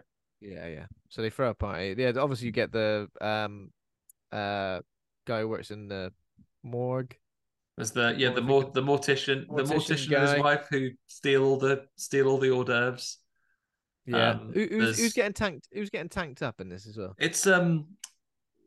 It's Jerry Manley's mom and dad. Oh, and yeah, I didn't pick this up again. I just thought watching this as a kid, I was like, "Oh, no, you wouldn't." Local alcoholic addiction's funny, but no, it's very serious. They lost their son. Yeah, she's saying like, "Oh, bloody desiccated." Yeah, she's saying like, "Oh, I couldn't even see him to say goodbye." Now, following the film, it's because he was all slurped dry by the spider in the coffin. But yeah, I just watch as a kid, I didn't pick up, but yeah, that is his family, and she's obviously grief stricken. Yeah, I mean, not too grief stricken to just not go to the barbecue, I guess. But yeah, don't bother. You don't want to. I mean, she had a few too many punches days ago. Yeah, and they even say about Jerry Manley that you'd be the life of the party. You'd have had too many punches, and probably not got bitten by a spider. Yeah, because rather than thinking that his body's desiccated because of a spider, they think just that the methods of it's the real life horror of xenophobia, isn't it? Oh, all right. Shit at preserving people in Peru, are you? Bloody yeah, these Venezuelans, what they do, who knows what they've bloody whacked on it, but the body's gone to shit. But now it's the spider's fault. Arguably, a lot of places in Central America are home to ancient civilizations and very well preserved bits of history. Maybe maybe you could learn a little something from this. Exactly. It says here about there is a scene that sort of shows the spiders, sort of loads of spiders arriving in the barn, hundreds of infertile drone offspring with their father's lethal bite, but they leave the nest after consuming their mother. I don't remember the consuming the mother, but they're off. I don't remember that either. Yeah, they're off.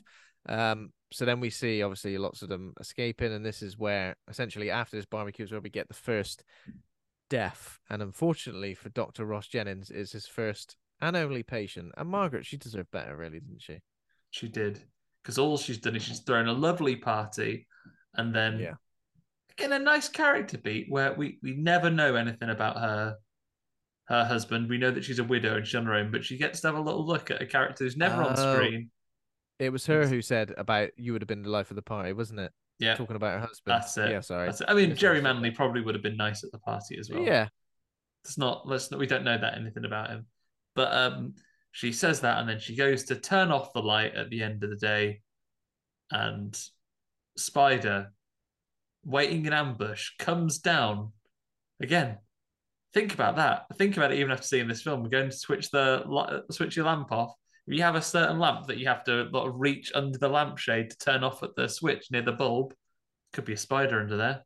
Could be a bloody spider. I think I do that every single night. Reach down and it doesn't bear thinking about. So yeah, she gets bit, collapses, and then we pretty much cut to the next morning, don't we? When she's, would it happen like, I always feel like this when someone dies and then the next morning everyone's going, yeah, she died of this. Possibly wouldn't be found for a while. I'm guessing lives on her own. It's a lovely community. They're all just checking in on their elderly neighbours, as you all should. As you all should. First thing in the morning. Yeah. So Metcalf straight up just says heart attack. Yeah, heart attack. Oh, she had a history of Dickie Hart because actually I had her on medicine for him. And Jeff Daniels, I took him off those, and he was like, "You what? I'm gonna sue you for medical malpractice." From an outsider looking in, you would think, what? You took her off the medication for her heart and she died the same day or the day after? You would be like, oh, a bit dodgy. Especially, again, you outsider. That she was literally a ticking timer. She was one missed dose away. Missed dose away. Exactly. Like, oh no, I missed my tablet. Wait, let me just go and... Oh, fuck. The surprise of realizing that you've missed your tablet is what tips you over the edge. Exactly. Either that or it's bin day. She was there having missed the tablet. Said, "Wow, what day is it? The bins! The bloody bins! It's recycling as well." So yeah, obviously now this after a big barbecue, you'd better be fucking shockers. Yeah, it really would. I'd tell everyone to take their own rubbish home with them. Don't want to be overloading my bin. All right, take all your tinnies home. So yeah, obviously there's some tension between Old Man Doctor and Jeff Daniels Doctor, because he's just like, you with your bloody newfangled nonsense coming in here and killing my patients, following guidelines that have been put in place. Exactly. So yeah, and after that, so it was fast track to a funeral, isn't it? Because after that is when the coach of the high school football team says, "You want some business? Come to the school later on, and I'll give you some business. What I'm gonna do is touch everyone's bollocks, and then they'll cough just to make sure." He's basically doing the medicals for all of the things. But he's checking them for mumps or testicular torsions, but I don't know. I'll tell you what he's not doing. He's not checking the helmets of any of them. Well, he might be checking those helmets, but he's not checking the helmets that go on their head for spiders. He's definitely not. I mean, I would argue, as a medical doctor, not in his remit. No. I know. I'll give you a whole 100-point health check. I'll check your bits are all right, see if you're good at coughing, and then, little sweetener, this is from my newfangled medical practices, I will check your equipment for spiders. I will. But this is obviously he doesn't know about any spiders right now, and unfortunately, bad luck is the fact that everywhere he goes, people are dying, and it's making him look incompetent. So, yeah, one of the high school football players, Todd Miller, like just collapses and dies, and obviously he's there as well. Jeff Daniels trying to sort of resuscitate him, and then after that funeral, he gets the nickname Dr. Death. One of the kids from nearby tells the Jeff Daniels kids as well that they've called him Dr. Death. Wherever you go, these kids are bloody disloyal dies. Motherfuckers. Surely, like, oh, I'm sorry, my mate Bunny from down the road slagging off your dad. You picked her side. Bunny. Yeah, we'll call him bloody Dr. Death, Must shall be we? confusing, but obviously Jeff is trying to get to the bottom of it because he's like, something's fishy here. Yeah, something's no good. Yeah, Jeff's not having it, and he's having more nightmares as well. He's been using Chekhov's nail gun to try and sort out his wine cellar. Chekhov's nail gun. Yeah, Chekhov's I feel like nail gun. If this happened, I'd be looking at myself going, is it me? Am I killing these people? Am I Dr. Death? But yeah, his cellar's rotten. People are calling him Dr. Death. The person who's meant to retire is now also not retiring and saying, I'm going to sue you, mate. Medical malpractice. But luckily, if he's had bad luck so far, Jeff Daniels, he's about to get a little bit of good luck, which is Metcalf himself getting got by the spider. Yeah. He's having a little blast on the treadmill. He's having a little blast on the treadmill, and then doesn't he say he's going to go and have a shower or something? But yeah, and then he puts his foot in a slipper. It's his wife's fault, really, because she says the floor's cold. Oh, this is it. Because we see again good spider work. Again, I assume this is another real spider because only the big one is an animatronic. So little spider goes along and gets in his slippers, and and it's a proper like Willy won't he wear them? It's like, yeah. Oh, okay. I'll put my slippers on to come to bed. I'll put my slippers on because I'm going out. No, I just won't. No, I'm gonna go for a shower. Okay, I'll just walk. The floor's cold. He goes, okay, I'll put my slippers on. And as soon as he did it, indecisiveness is the death of him. I'm pretty indecisive as well. I feel like that's not the way I want to go. You know, because I always feel like, when you like get caught in two minds, you go, I'll do the first thing I thought of. No, I'll do the second. I'll do the first. And you do the first, but then something bad happens because of that, and you're like, I should have done a second. It's too late. I can't make a bad choice. But I tell you what, though, he does have the peace of mind because he goes, oh, bloody hell, been bitten on the toe. And then he starts seizing up, and he's able to go, oh, having a seizure. Phone the good doctor. If you were there, Ben, so in your life as an artist and designer, if you moved to a town where there was an old artist and designer who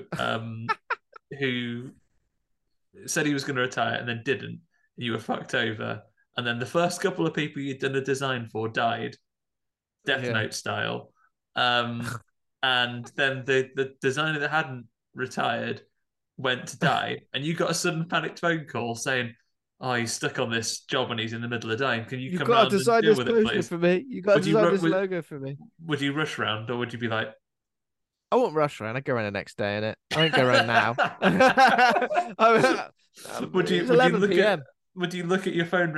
Obviously, this is 1990. There was no caller ID.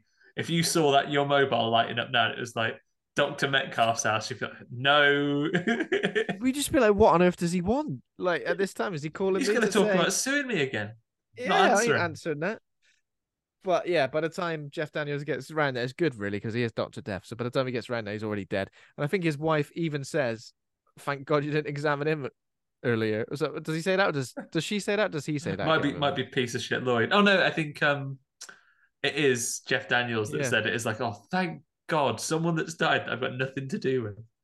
Yeah. So again, Jeff Daniels is trying to work out something's wrong here. Like, people aren't just dying willy-nilly. Who's this other person who turns up now? Well, yeah, I don't know where he's come from, but Milt Briggs, apparently he's the county coroner. Like, he makes a couple of calls. So we have a coroner that's in the local town, but he calls like he's like, something's awry here. The regional supervisor. He phones him and says, "Can you come?" And he's on his side.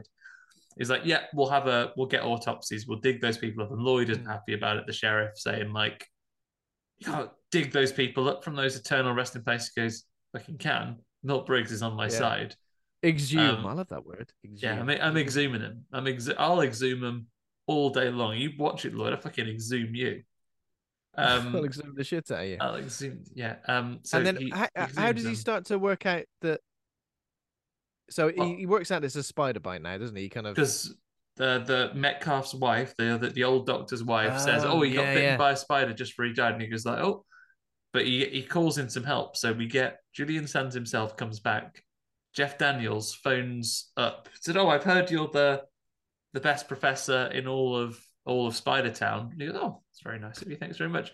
And he's a bit angry at first. He's like, "Oh, I think spiders bitten them." And he's gone like, "Fuck's sake, people come in here slagging off spiders." And that's when he does the little fact you mentioned earlier. I'm not sure it was before we started recording or not. That all the bugs that you would have if there weren't spiders, actually spiders, really good. the best. So don't go slacking them off on to me of all people, a person who is a fan of spiders. But given he doesn't quite put it together, but obviously he has a vague memory of Manly. So when he tells them, "Oh, I'm in this town," he takes a little pause and he sends his assistant, who is just hang on a minute, just a nice man that you might meet, just a nice, helpful assistant along. So he sends Chris Collins, his assistant, who comes and basically what do they look for? They identify. Yeah, I think he identifies spider bite marks on the bodies when they do the autopsy. They eventually find all three. They find all three, yeah. And when they're looking for spiders, well, they're looking at various things. They're looking at some webs and various things like that. And then when the first spider they find is in a box of cereal, right? Dead in a box of cereal, which may or may not have been killed after it saw Lloyd. Yeah. Just chamming away on the cereal in a dead woman's house. Oh yeah. Well, she ain't gonna eat, is she? And after that they actually find a live one. It like leaps out from behind the curtain. And they manage to put a glass on it. And so they've got a species, they've got a live specimen. One that they can so they're doing their research. At this point as well, there's been a few cutaways where we've had a friend, John Goodman, Delbert the Exterminator, has turned up at this point. So he got called in by the wife, Molly James. Jeff Daniels' wife, because of the rotten wood in the cellar. I think, has he got termites? And he goes, "Oh no. The problem here is that you've got bad wood." We talk about the theme tune that goes alongside his arrival into the film.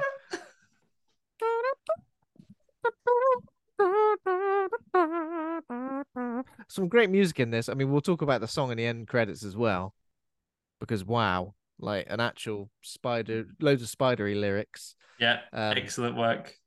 Excellent work. But yeah, this is the thing. Like, sure, it has got horror vibes, but like this sort of stuff is a bit. What film had like two police officers who were a bit like idiots, and the music was probably like something like that, wasn't it? Like a Dragnet or something like that. Like what was it? It was a film we watched. I think the police. There was the police in the Last House on the Left had a sort of weird theme song.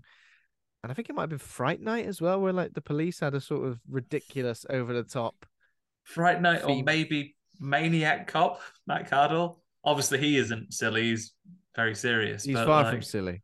He's far from silly. Maniac. But yeah, this and obviously John Goodman is a bit like just a presence, I guess you would say, in this film, isn't it? The music is like it's like a sitcom. It's very like sitcom. It's sitcom. Yeah, it's like taking on his Roseanne days. Yeah. So he comes up. The first time he appears, he is saying, actually, he's there looking for termites, not spiders. And he goes, "I'll take out, like, no termites here. You've got bad wood. How do you fix it? Tear out bad wood, put in good wood." But then he appears again. And this is a throwaway scene. I don't think it matters at any particular part of the movie. But the main bit we get here is the daughter has gone for a sleepover at Bunny's. We've met her older sister. We assume for the purposes of the movie her 18-year-old sister, because the next scene with her in it, she's having a shower. And again, this is a bit that sticks with you because she is washing her hair in the shower. She's getting a right old suds up. And the spider is like crawling across the top of the shower cubicle, and it goes down into her hair, slides There's so down many and moments washes where the spiders shower. are on people's hands in this. You're like, how can they not feel that? Yeah, it's pretty mad. That's their weighty spiders, but then she does see it and basically kicks it down the drain. The exterminator comes, has a look around for spiders, and then finds it outside, gives it a squirt with like insecticide, but it doesn't die, showing that they have some resist. I guess that's mostly to show that they're resistant to standard bug killers. So he uses Old Painless, the old boot, and The old big boot stomps on him. Gives it a big stomp. In that bit of trivia you had, where he had the hollowed out sole, so the spider would actually be fine. Yeah, be absolutely fine. So the small spiders used in the film, I've got some trivia here for you, were Avondale spiders, a harmless species from New Zealand that was provided by Landcare Research in Auckland. Despite their fierce appearance, this spider is a docile member of the crab spider family and is in fact harmless to humans. They were not allowed back into New Zealand for quarantine reasons. I just want to go and see my family. I've been gone for 8 weeks. So it was a permanent relocation. It was a permanent relocation for those spiders. They had to emigrate permanently for the rest of their lives. Yeah. And the giant spider used in the film was a species of bird-eating tarantula. Yeah, they're the scary ones, aren't they? Yeah. Those types are not easy to handle and can give a nasty bite. Ooh. Did you, if you haven't already seen it in your other bits of trivia, Ben, do you know what they use to replicate the sound of the spider being stomped on? If not, you want to have a little guess? What would you, if you were a folding artist? It's got to be some sort of fruit, right? Some sort of eggs, maybe. Oh, eggs. That'd be a good one to try. They use crisps, apparently. Oh, did they? Any crisps in particular? Frazzles. I think if you're going to have a strong crunch for a spider, you're going to want like maybe a Kettle's chip, maybe. That'd be good. You want a handcrafted. 1990. It was the time of the Space Raider. Yeah, you're not going to have a maize-based snack to do a spider, unless they're very, very fresh. Otherwise, that's more of a crush than a snap. The standard walkers, I guess, would do you fine. Yeah. So, not long after this is when Dr. James Atherton arrives in town because they've made sort of a connection, haven't they? So, I think they finding the spider bites, they're calling him, and then they've got the specimen ready for his arrival, and he turns up in town now. Yeah, that's right. And how do they work out that the spider arrived? He's like, oh yeah, the reason you knew this town was because it was where you sent Jerry Manley's body when you were looking for the Venezuelan spider. And Jeff Daniels is like, I reckon your spider hitched a ride here and is going crazy. But yeah, they obviously dial it up a notch, don't they? They kind of say like, oh, you never know what's going to happen. It's going to destroy this town and the next town. Yeah. It's like, whoa. He implied, and the professor, I don't know, it's like a whole xenomorph thing. So there's this first wave of spiders that have a fairly short lifespan and are really poisonous. They have the poison of the big spider, but they're little, like house spiders. Yeah. They're going to be going out there. That's why there's no crickets that you can hear. This is why they're wiping out the town.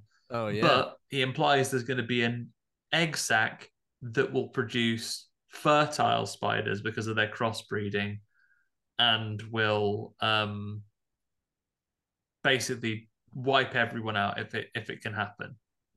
It's terrifying. I'm feeling a little bit itchy now just thinking about it. So yeah, they sort of all join forces, don't they? So it's like Atherton, Dr. Ross Jennings, the sheriff, who else? Loads of people. The exterminator as well. And yeah, so they work out short lifespan due to the crossbreeding. But yeah, that they're soldiers sent to eliminate potential threats with a male spider leading the colony, which he calls the general. And he learns that the general produced a queen inbred with her to make a second nest, which we've already mentioned, guarded by the queen. Worldwide dispersal. Jesus Yeah. Christ. They're going to be all over the place if you don't get rid of these spiders. They have to work quickly, and that's why they've got the team. They've got Sheriff Lloyd. You've got what was the name of the Exterminator? Milt Briggs, the that guy, county Milt. the county guy, and then you've got the exterminator Delbert, and of course Dr. Jennings, not Dr. Death, despite the fact that his own kids have sold him out and started calling him. Just devastated. James Atherton sees a picture on the wall of a spider web, and he says, "Where is this?" And they say it's the barn at Dr. Jennings' house. So he's like, "Take me there immediately." And they've just calculated. They've also just calculated that what's at the center of these points on this map here. Yeah, they basically say all the spiders are spread out like a web, in a map. What's the point? What's the central point? It's Dr. Ross Jennings and Molly Jennings' house, of course. So they're on the way back, but the first thing, oh shit, you know who we've got to go and get first? We've got to go and get the main coroner. And they unfortunately are not answering the phone because it's time for the Wheel of Fortune. It's time for the Wheel of Fortune. It takes the phone off during the Wheel of Fortune. Oh yeah, someone with an important job like a coroner. Yeah, well, it's quite a quiet time. Yeah, exactly. So while they're there, they've got their popcorn. They've got some fake butter pumped on there. Yeah. Bearing in mind they have the option. There's really good. What do you want, real butter or fake? They're like, fake. I can't believe it's not butter. Is what I want on it. It's got some butterly on there, and these guys don't get it on scene. They go around their house to pick them up to do their final spider hunting mission. I think, actually, tell a lie, I think Professor Atherton realizes that it's that house separately once Jeff Daniels has already gone. Yeah, that's right. I think so. So they realize that this has happened. They go and get the coroner, and again, for a PG film, I think this is horrifying. They're sitting definitely death still, waxen faces on the sofa. They go to talk to him, and a spider crawls out of his nose. Yeah, it does. And is he a bit desiccated as well? A little bit? Oh no, he's not. Well, he's just it must be inside him, slurping him dry right now. Jesus. Yeah, pretty horrific. That I think that's probably one of the standout scares of this movie. Like a spider coming out of your nose, especially when it's the spider that got you. I'd tell you what, give you a start if you'd been killed by standard murderer and a spider had got in your nose while you were dead. Wow. So Atherton and the sheriff go to the barn. And then I can't remember. And then he basically says, "This is where the nest is going to be. Go and get everybody," to the sheriff, and the sheriff leaves. And then that is when Atherton, Julian Sands, gets got by the spider. Kind of like, didn't he say something like it's supper time or something like that? Yeah, he's twanging the. If there's any criticism of this film, it's maybe that this guy who's a spider expert absolutely fucks it on knowing about spiders in this scene on his own. He sort of goes and twangs the main thread of the web and summons the spider. It's like he's attempting to catch that general, isn't he? Yeah, so he gets got. And then it's kind of like the big finale pretty much now. So Delbert, played by John Goodman, finds Atherton's body, and like, oh my god, they got the doc. You see that? That was an advert break when I watched this as a kid. It goes, oh my god, they got the professor, cuts to ads. And it was one that we'd missed editing those out. We hadn't been sat there with the pause button on the VCR. No. It goes to some excellent classic adverts. 19 ads about Kidderminster carpets or Toys R Us or something like that. I love it. I love watching old adverts like that. Good times. So then basically Chris Collins. Chris. Oh yeah, he's the doctor. Chris, so he goes to get assistant.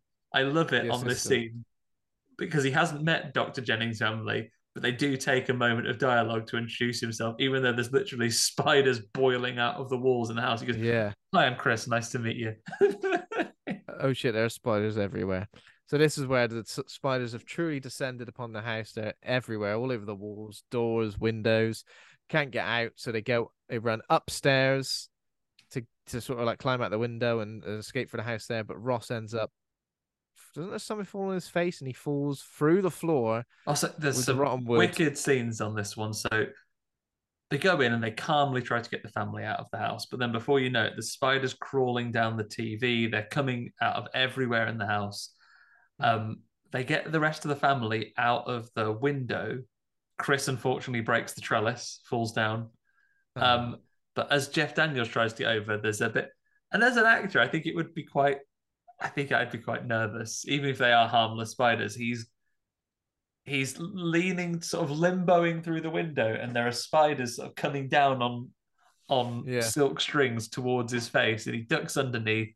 They're coming out of the plug hole of the sink. They're coming out of there, and it's because they're protecting the nest, because the professor's already revealed they'd be guarding the area, but no spiders would go near the nest. And then, as you were just saying, Ben, he tumbles off the top of the stairs, but as we learned earlier, Chekhov's rotten floor. He falls through it into the basement. In the wine cellar, devastated. Where he is lying down there and he realizes, hang on, musty smell, no spiders. I'm in the nest. He works that out straight away. And it's kind of terrible for him. The man with arachnophobia, I know it's supposed to be he's overcoming his fear to like fight this final battle, but the fact he has to pretty much do it all on his own is kind of horrific, right? Yeah, because Delbert, having found the professor, has got out the most toxic spray he can find that literally makes things. He's got basically xenomorph blood in a canister, and he's squirting things. And he has gone into the house like fully kitted up, left the family outside. He's railing in there trying to like blast them all. So he's getting his way in. But Jeff Daniels is stuck in the basement where no one's looking. Devastated for him. Absolutely devastated. And he has basically a 2-on-1 fight with the Queen first, who he eventually defeats by electrocuting. Right? Yeah. So the Queen like leaps at him, and he ends up. Is that when he fires a nail gun and it gets? That's the last like, one. On so he electrocutes the first one. Yeah, that's right. And then he ends up in another fight with the general. Yeah, it's like the final boss, isn't it? The general. He gets the fear. There's a bit where he's like paralyzed by fear, and the spider crawls on, but he's able to recover as it crawls back and like bashes a bit of wood to basically catapult it into some fire. He goes around like flamethrower style, big aliens energy in this, right? Like a crawling fast enemy. He's there with a flamethrower creeping around. Yeah, definitely. It's definitely like facehugger energy. It's terrifying. Yeah, and then we know we find the egg sac. Little spiders start coming out of it, but that's when he sets the general on fire. It runs around screaming like the graboids at the end of Tremors. And then this is when he shoots it with a nail gun in the final confrontation and fires. A flaming general spider gets nailed to the egg sac, and it all burns up. Oozes out and explodes, and like it's pretty gruesome. But yeah, it's what it deserved, this horrible big evil spider. I mean, it's a big dramatic scene, but Delbert does come and rescue him like 30 seconds later. Oh, thank God. It's like, don't mention it. So in true Indiana Jones style, if Ross had been got by the spider, Delbert would have come in moments later and saved the day. Yeah. So the spiders wouldn't have... Don't worry for the fate of the rest of America, everybody. Had Dr. Ross not fixed ended up dead, it would have been solved moments later. Exactly. There we go. And that's it. And then, they move back to San Francisco. I guess leaving that town doctorless? Yeah, I guess so, unless anyone else takes up the mantle. But basically, they're trying to say, we've had enough. We tried it for a few days, weeks, probably a few weeks. Tried it for a few weeks. It was, to be honest, it was mental. What was it like in that town you moved to just for a few weeks? Spiders everywhere. And then there's like an earthquake essentially, and they're like, San Francisco. Practically nothing. Practically nothing is fine. And then we get a lovely song at the end of the movie as well, which is called, what's it called? I'm gonna bring this up. Do you know? There's like a song called "Caught in Your Web," I think, which is, and there's another song called "I Left My Heart." So "I Left My Heart in San Francisco" is it? It's on the soundtrack. That But must this be the song, San Francisco song when they're there, right? yeah. So "Caught in Your Web," "Swear to Your Heart" is a song from there. I think that's got to be it by Russell Hitchcock. Um, song was written, a track from the soundtrack album of Arachnophobia. It's got to be it, isn't it? Yeah. But let me just try and work out what the lyrics are because there are some absolutely, you do some googling and I'll say it's an absolutely quality spider-based song. We wouldn't see the likes again until Deepest Bluest by Ladies Love Cool James in Deep Blue Sea, or a song about Samuel L. Jackson from the action movie SWAT. Oh really? Oh yeah, listen to the end credits of SWAT, everybody. It's something like, "I'll see you in traction thanks to getting shit beaten out of you by Samuel L. Jackson." I think the song is called "Don't Bug Me." That sounds about right. "Don't Bug Me." I can't find out what the lyrics are because Google's not playing ball. Well, yeah, mine's going. But yeah, there's loads of stuff like I got caught in your web. Don't bug me. Don't squish me is like something like there's something like that they sort of say. It's all spider, like it's written from the spider's point of view, right? It's written from the spider's point of view, yeah. Don't bug me, don't mug me. I'm better left alone. Let me twirl in my world, out in the wild unknown. Night crawling, free falling. Don't get in my way. Free falling. Don't squish me or death wish me. I can spin a web, I can spin a tail. Leave me in the jungle, take me to the town. It's literally like they've just gone. The plot of this movie. Leave us in the jungle, take us to the town. Eight legs and one pea brain. It's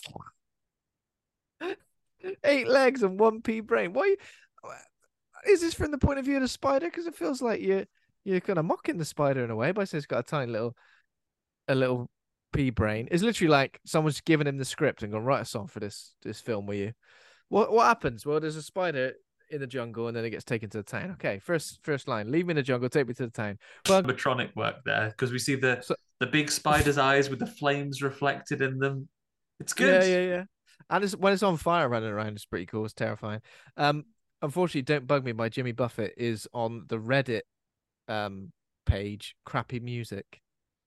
Well, it's the thing with this. Yeah, like no quality control on Reddit, is there? Like put what you want on there. Put what you want on there. Yeah. I mean, I'll do a quick check. Is "Don't Bug Me" by Jimmy Buffett on Spotify? Let's have a look. Is it on Spotify? Did you say? I'm just looking it up. No. If it is, it's not. It doesn't appear to be. "Don't Bring Me Down" by the Electric Light Orchestra. "Don't Hug Me, I'm Scared." A podcast episode called "Songlines and Tan Lines." I'm guessing that is an episode about that one. But yeah, unfortunately, do get right into Spotify, everyone, because currently you cannot enjoy Jimmy Buffett's "Don't Bug Me." Yeah, on the that's platform. very, very disappointing. Very disappointing. I'm going to be writing an angry letter. There we go then. That is that. Have you That's got Arachnophobia. Yeah, I'm gonna let you take the lead on the name game. I might chip in with one or two, but I'm sure yours are a lot better than mine. Right, I've got 5 for you today. But actually, I don't know if you've seen this in your trivia, Ben. So answer honestly if you have. But inspired by last week, I've got a little bit more. So you can have a couple of trivia questions if you would like first. Yeah, hell yeah. So the first bit of trivia I have for you is, what did, especially given the comedy elements of this film, what did Steven Spielberg want to run as a short before Arachnophobia in cinemas, but couldn't because it wasn't ready in time? It's got to be Jurassic Park, right? Something Jurassic Park. Just a short one. It's not Jurassic Park. It's not. Okay. Any other guesses? Is it just one of his films, but a short version? It's a short animated film featuring whom? Oh, a short animated film featuring E.T.? No, it's Roger Rabbit. So, okay. Given the period of time, so those are people who remember Roger Rabbit. It begins with a Roger Rabbit cartoon, right, before it pans out to the series. If you've seen Roger Rabbit, it's available online, or it was on the DVD of the film when it came out. They made another 2 Roger Rabbit short films. So it's basically just a Roger Rabbit cartoon. Steven Spielberg wanted to play one in front of Dick Tracy and another one in front of Arachnophobia, but it wasn't ready until 2 years after it came out. Wasn't finished in time. So there you go. That's a little trivia there. And the other bit of trivia I have for you is, obviously they used some real spider actors or aractors in this film. What did they use to get the spiders to hit their marks? What did they use to get them to move in the ways they wanted them to move? Oh, some sort of like little insect treat, like a little fly on the string, little fly, or some sort of like sugar water. I don't know. Does that even work? They used the hairdryer just to give them a little blow. Oh right, okay. Use the hairdryer to get them to move where they wanted them to. That's good. That's good. I like it. Okay, right, now it's time for the traditional name game. Have you got the synopsis for me there, Ben? And I'll see what I can do with it. Yes, of course. So the synopsis for Arachnophobia: a species of South American killer spider hitches a lift to the US in a coffin and starts to breed and kill. Okay, going to completely ignore that because I'm going to go with one that talks about Jeff. So a new doctor moves to a rural community, and through events that unfold with some dangerous spiders, I imagine, but these spiders are really into accessing your computer illegally and stealing your information. And he's afraid of it. It's Jeff Daniels. Accessing you. So a hack? Yeah, he's afraid of it. And it sounds like Arachnophobia, the film. No, what did I say? A hackophobia. A hacknophobia. That's what he has. A hacknophobia. Yeah, I'm terrified of that. Get yourself some antivirus. Yeah, get yourself some VPN coverage, guys, and please don't reuse your passwords. Come on. So this time, a doctor moves to a small town, hoping to escape the band who most famously produced My Sharona. Unfortunately, a hybrid of that band follow him there. A knacknophobia. The knacknophobia, correct. The knacknophobia. Nice. Next, Jeff Daniels moves to a new town, only to face the problems, the fact that he's not able to escape his fear of the lead character from Saved by the Bell, who follows him there. Oh, the lead character from Saved by the Bell. I can only think of. He's a little bit of a player as this character, and he's always going on 2 dates at a time, or the like. Jack. Phobia. It's not Jack. What's the coolest letter of the alphabet? The coolest letter of the alphabet? After X. Z? Yes. Zach. Zachnophobia. 2 to go for you. Actually, right. I'll save my favorite one till last. But here's another one for you. So, nice, easy one. So, Jeff Daniels, Dr. Jennings, moves to a rural community. But bearing in mind it's a rural community, he finds he's confronted by his fear of just animal dung. It's particularly a slang term for it. Animal dung. Or things that are not very good, I guess, as well. He's not a fan of that either. He's afraid of it. A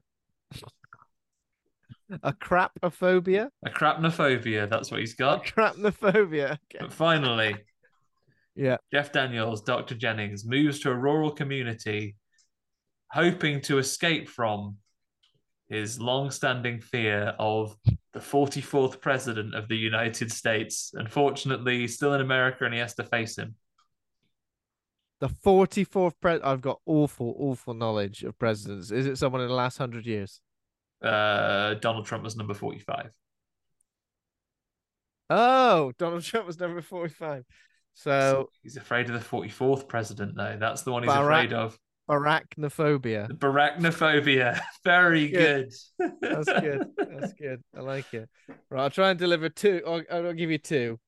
All right. Two were very similar to what you'd already done, so I'll give you this. First one: a species of South American killer spider hitches a lift to the US, where they get entangled with a certain famous crime family from a famous TV show, possibly some people say the best TV show of all time. And the leading man from this from this TV show, one of the spiders goes right down into his arse. Because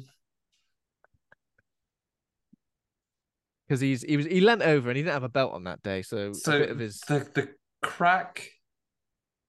A crack. A crack. The lead character from the most famous crime family in fictional Tony Soprano. television. Yeah. I've never watched The Sopranos. James Gandolfini, the actor. No, just the character's name. Is it Tony Soprano? Yeah. So a crack. How do I make Tony Soprano fit into arachnophobia? It is a crack of Tonia. A crack of Tony. There we go. I told you it was bad. I warned you about I've really got a crapnophobia now. That's good. Arachnophobia. Okay, and last one. All right. Arachnophobia, the movie Arachnophobia, is remade by James Wan, as rumors apparently attest to right now. There are rumors, aren't there? There are rumors. Is remade by an ensemble of female comedians famous for a Channel 4 late 90s TV show. Thank God I've got one. It's a smackmaponia. Smacktheponia. A smacktheponia. That's correct. So, see, usually I try and be as simple as possible, but for some reason I was in your mindset of like trying to replace every word, or every syllable of the title. But very good is what I say about that. Very good indeed. 10 out of 10. Well 10 done, everybody. 10. No notes. 0 notes. There we go. So we just got to rate the movie as well. How would you like to? Oh, you know what, Ben? I've thought about this long and hard, and I still love Arachnophobia. And I think it held up really well because real spiders, tell you what, don't age CGI wise. Like they still look like actual spiders. Yeah, they look like real spiders. It's still very creepy. I think it has more horror elements than you would think from when you see it represented as a PG rated kids. And obviously spiders represent a real fear for someone. I still find it very, very charming. So I'm going to go for this. An A- from me. I think it holds up really well. A-. Okay, nice one. Yeah, that's good. I rate it highly as well. I think I've always enjoyed it. I've seen it dozens and dozens of times. I think in part, again, another one of those films that if it's on TV, you'll just sit and watch a bit of it, wouldn't you? Yeah, absolutely. You could, if you saw that spider coming down to someone's hand, you'd sit and watch the end, wouldn't you? Yeah, most definitely. And a lot of people said this did for spiders what Jaws did for sharks. It's got those vibes, isn't it? It's got like those Gremlins vibes as well. Like sure, these things can kill you, but it's a bit tongue in cheek. It's a bit of a good time. It's a bit fun. But yeah, I think sort of pushing it forward as like a horror comedy probably isn't correct. I think it is just like a horror movie, a kind of PG-13 family friendly horror film with some laughs. Yeah. I'll probably just go for a B+. I don't think it's right up there in terms of maybe it's just one of these films because I've seen it so many times it's kind of lost not the magic, but it's lost the impact perhaps that it would have. I think if I'd seen this for the first time, I probably might have gone a bit higher. But so you're a big boy and you are not so scared of spiders anymore. I'm a big boy, not so scared of spiders, but I did get like all itchy and a few times like ooh, like that. Like I've got to go. Like I won't be able to just go to bed now. I'd have to do something else to cleanse my brain. Something about not spiders. Like what's got no legs? Snake. Yeah, watch snakes on a plane. I watch snakes on a plane. Yeah. I mean, I know in recent years you've been doing some introductions to horror with your daughter. Where do you think she would land on Arachnophobia? Has she seen it? So I asked her to watch this with me, but she just said no. And I think it wasn't just because it was a spider film. I think she was just not in the mood to watch anything like this. So yeah, she'd probably be a bit like, it's horrible, but I'm sure she'd be all right with it. Horrible spiders. She's brave, she claims. So, but I've got to find something that's going to terrify her, haven't I? So there we go. That is Arachnophobia. Thank you for listening. If you enjoyed the show, become a patron over at patreon.com/horror hangout. Thanks to our current patrons, including John Crinnan, Ben Scaife, Stephen Christopher, Toby Miller, Scott Rigby, Lane Spencer, Ollie Child, Leslie Carlo, Julia Bilgren, Nick Spill, Troy Bursch, Rosalind Harnias, and Pazuzu. Thanks to Taj Easton for hosting. Thanks for Taj Easton for our theme music. Thanks to Acast for hosting the show. Please consider giving us a rating or a review. Here's something interesting. In Search of Darkness documentary makers on Twitter and Instagram recently put out a tweet saying, hey, what horror podcast should we listen to? A handful of people have said the Horror Hangout podcast. Thank you so much for that. But yeah, if you follow In Search of Darkness, 80s Horror Doc, I think it is, on Twitter or Instagram, just go and give them a nudge, give them a message. Who knows? Maybe for the next version of the documentary, which I think is going to be like the 91 to 94, maybe they want some right horror dudes to give their opinions. I'll tell you what, Ben, I have recallable memories from the 90s. We could be talking Arachnophobia on there. Probably stay on topic more, but you know what? They edit more when you make documentaries. We're fine. That's true. We could just ramble for a few hours and then they just take the 14-second snippet of what. Keeping editors employed. You're welcome. You're welcome. So yeah. Also, we are on Twitter, Instagram, Facebook, and TikTok. Next week we're doing 28 Weeks Later, a sequel that we've sort of talked about doing for quite a while. But 28 Days Later recently turned 20. I think it's like 21. I think it's like 21 years old for the UK, but it came out in the US like 20 years ago, and I thought 20 was a nice round number, so let's go and do the sequel. Because a lot of people like the sequel. I quite like the sequel. Yeah, I've only seen it the once, I think, Looking forward to watching it again. Have you? Yeah. Oh, wow. Jeremy Renner himself, isn't it? Didn't even remember that. All right. That sounds very good. I'm looking forward to it. And I think we should probably close today, bearing in mind we did it in his honor. So once again, rest in peace, Julian Sands, a character actor that will live on in our memories. What a performance. Go watch this. Go and watch Warlock. He's in the second one as well. Warlock. I've not seen Warlock 2. Maybe I'll find out. Yeah. But yeah, he's good in Warlock as a villainous role. This is his standout for me. If you can find it, I'm not sure what the distribution deal is with Ghost of Monday. If you want to see him something later in his career, go and check him out there. But a fabulous character actor who it's a little bit sad we didn't see in more of the films. I think he has a good vibe for this type of role. Yeah, definitely. There we go. Thanks, Andy, for being a right horror dude, and I'll see you and I'll see everybody else next week. Thanks, Ben. Goodbye, everybody. Check for spiders. Check for spiders everywhere. See you later. Bye for now. Check your helmets.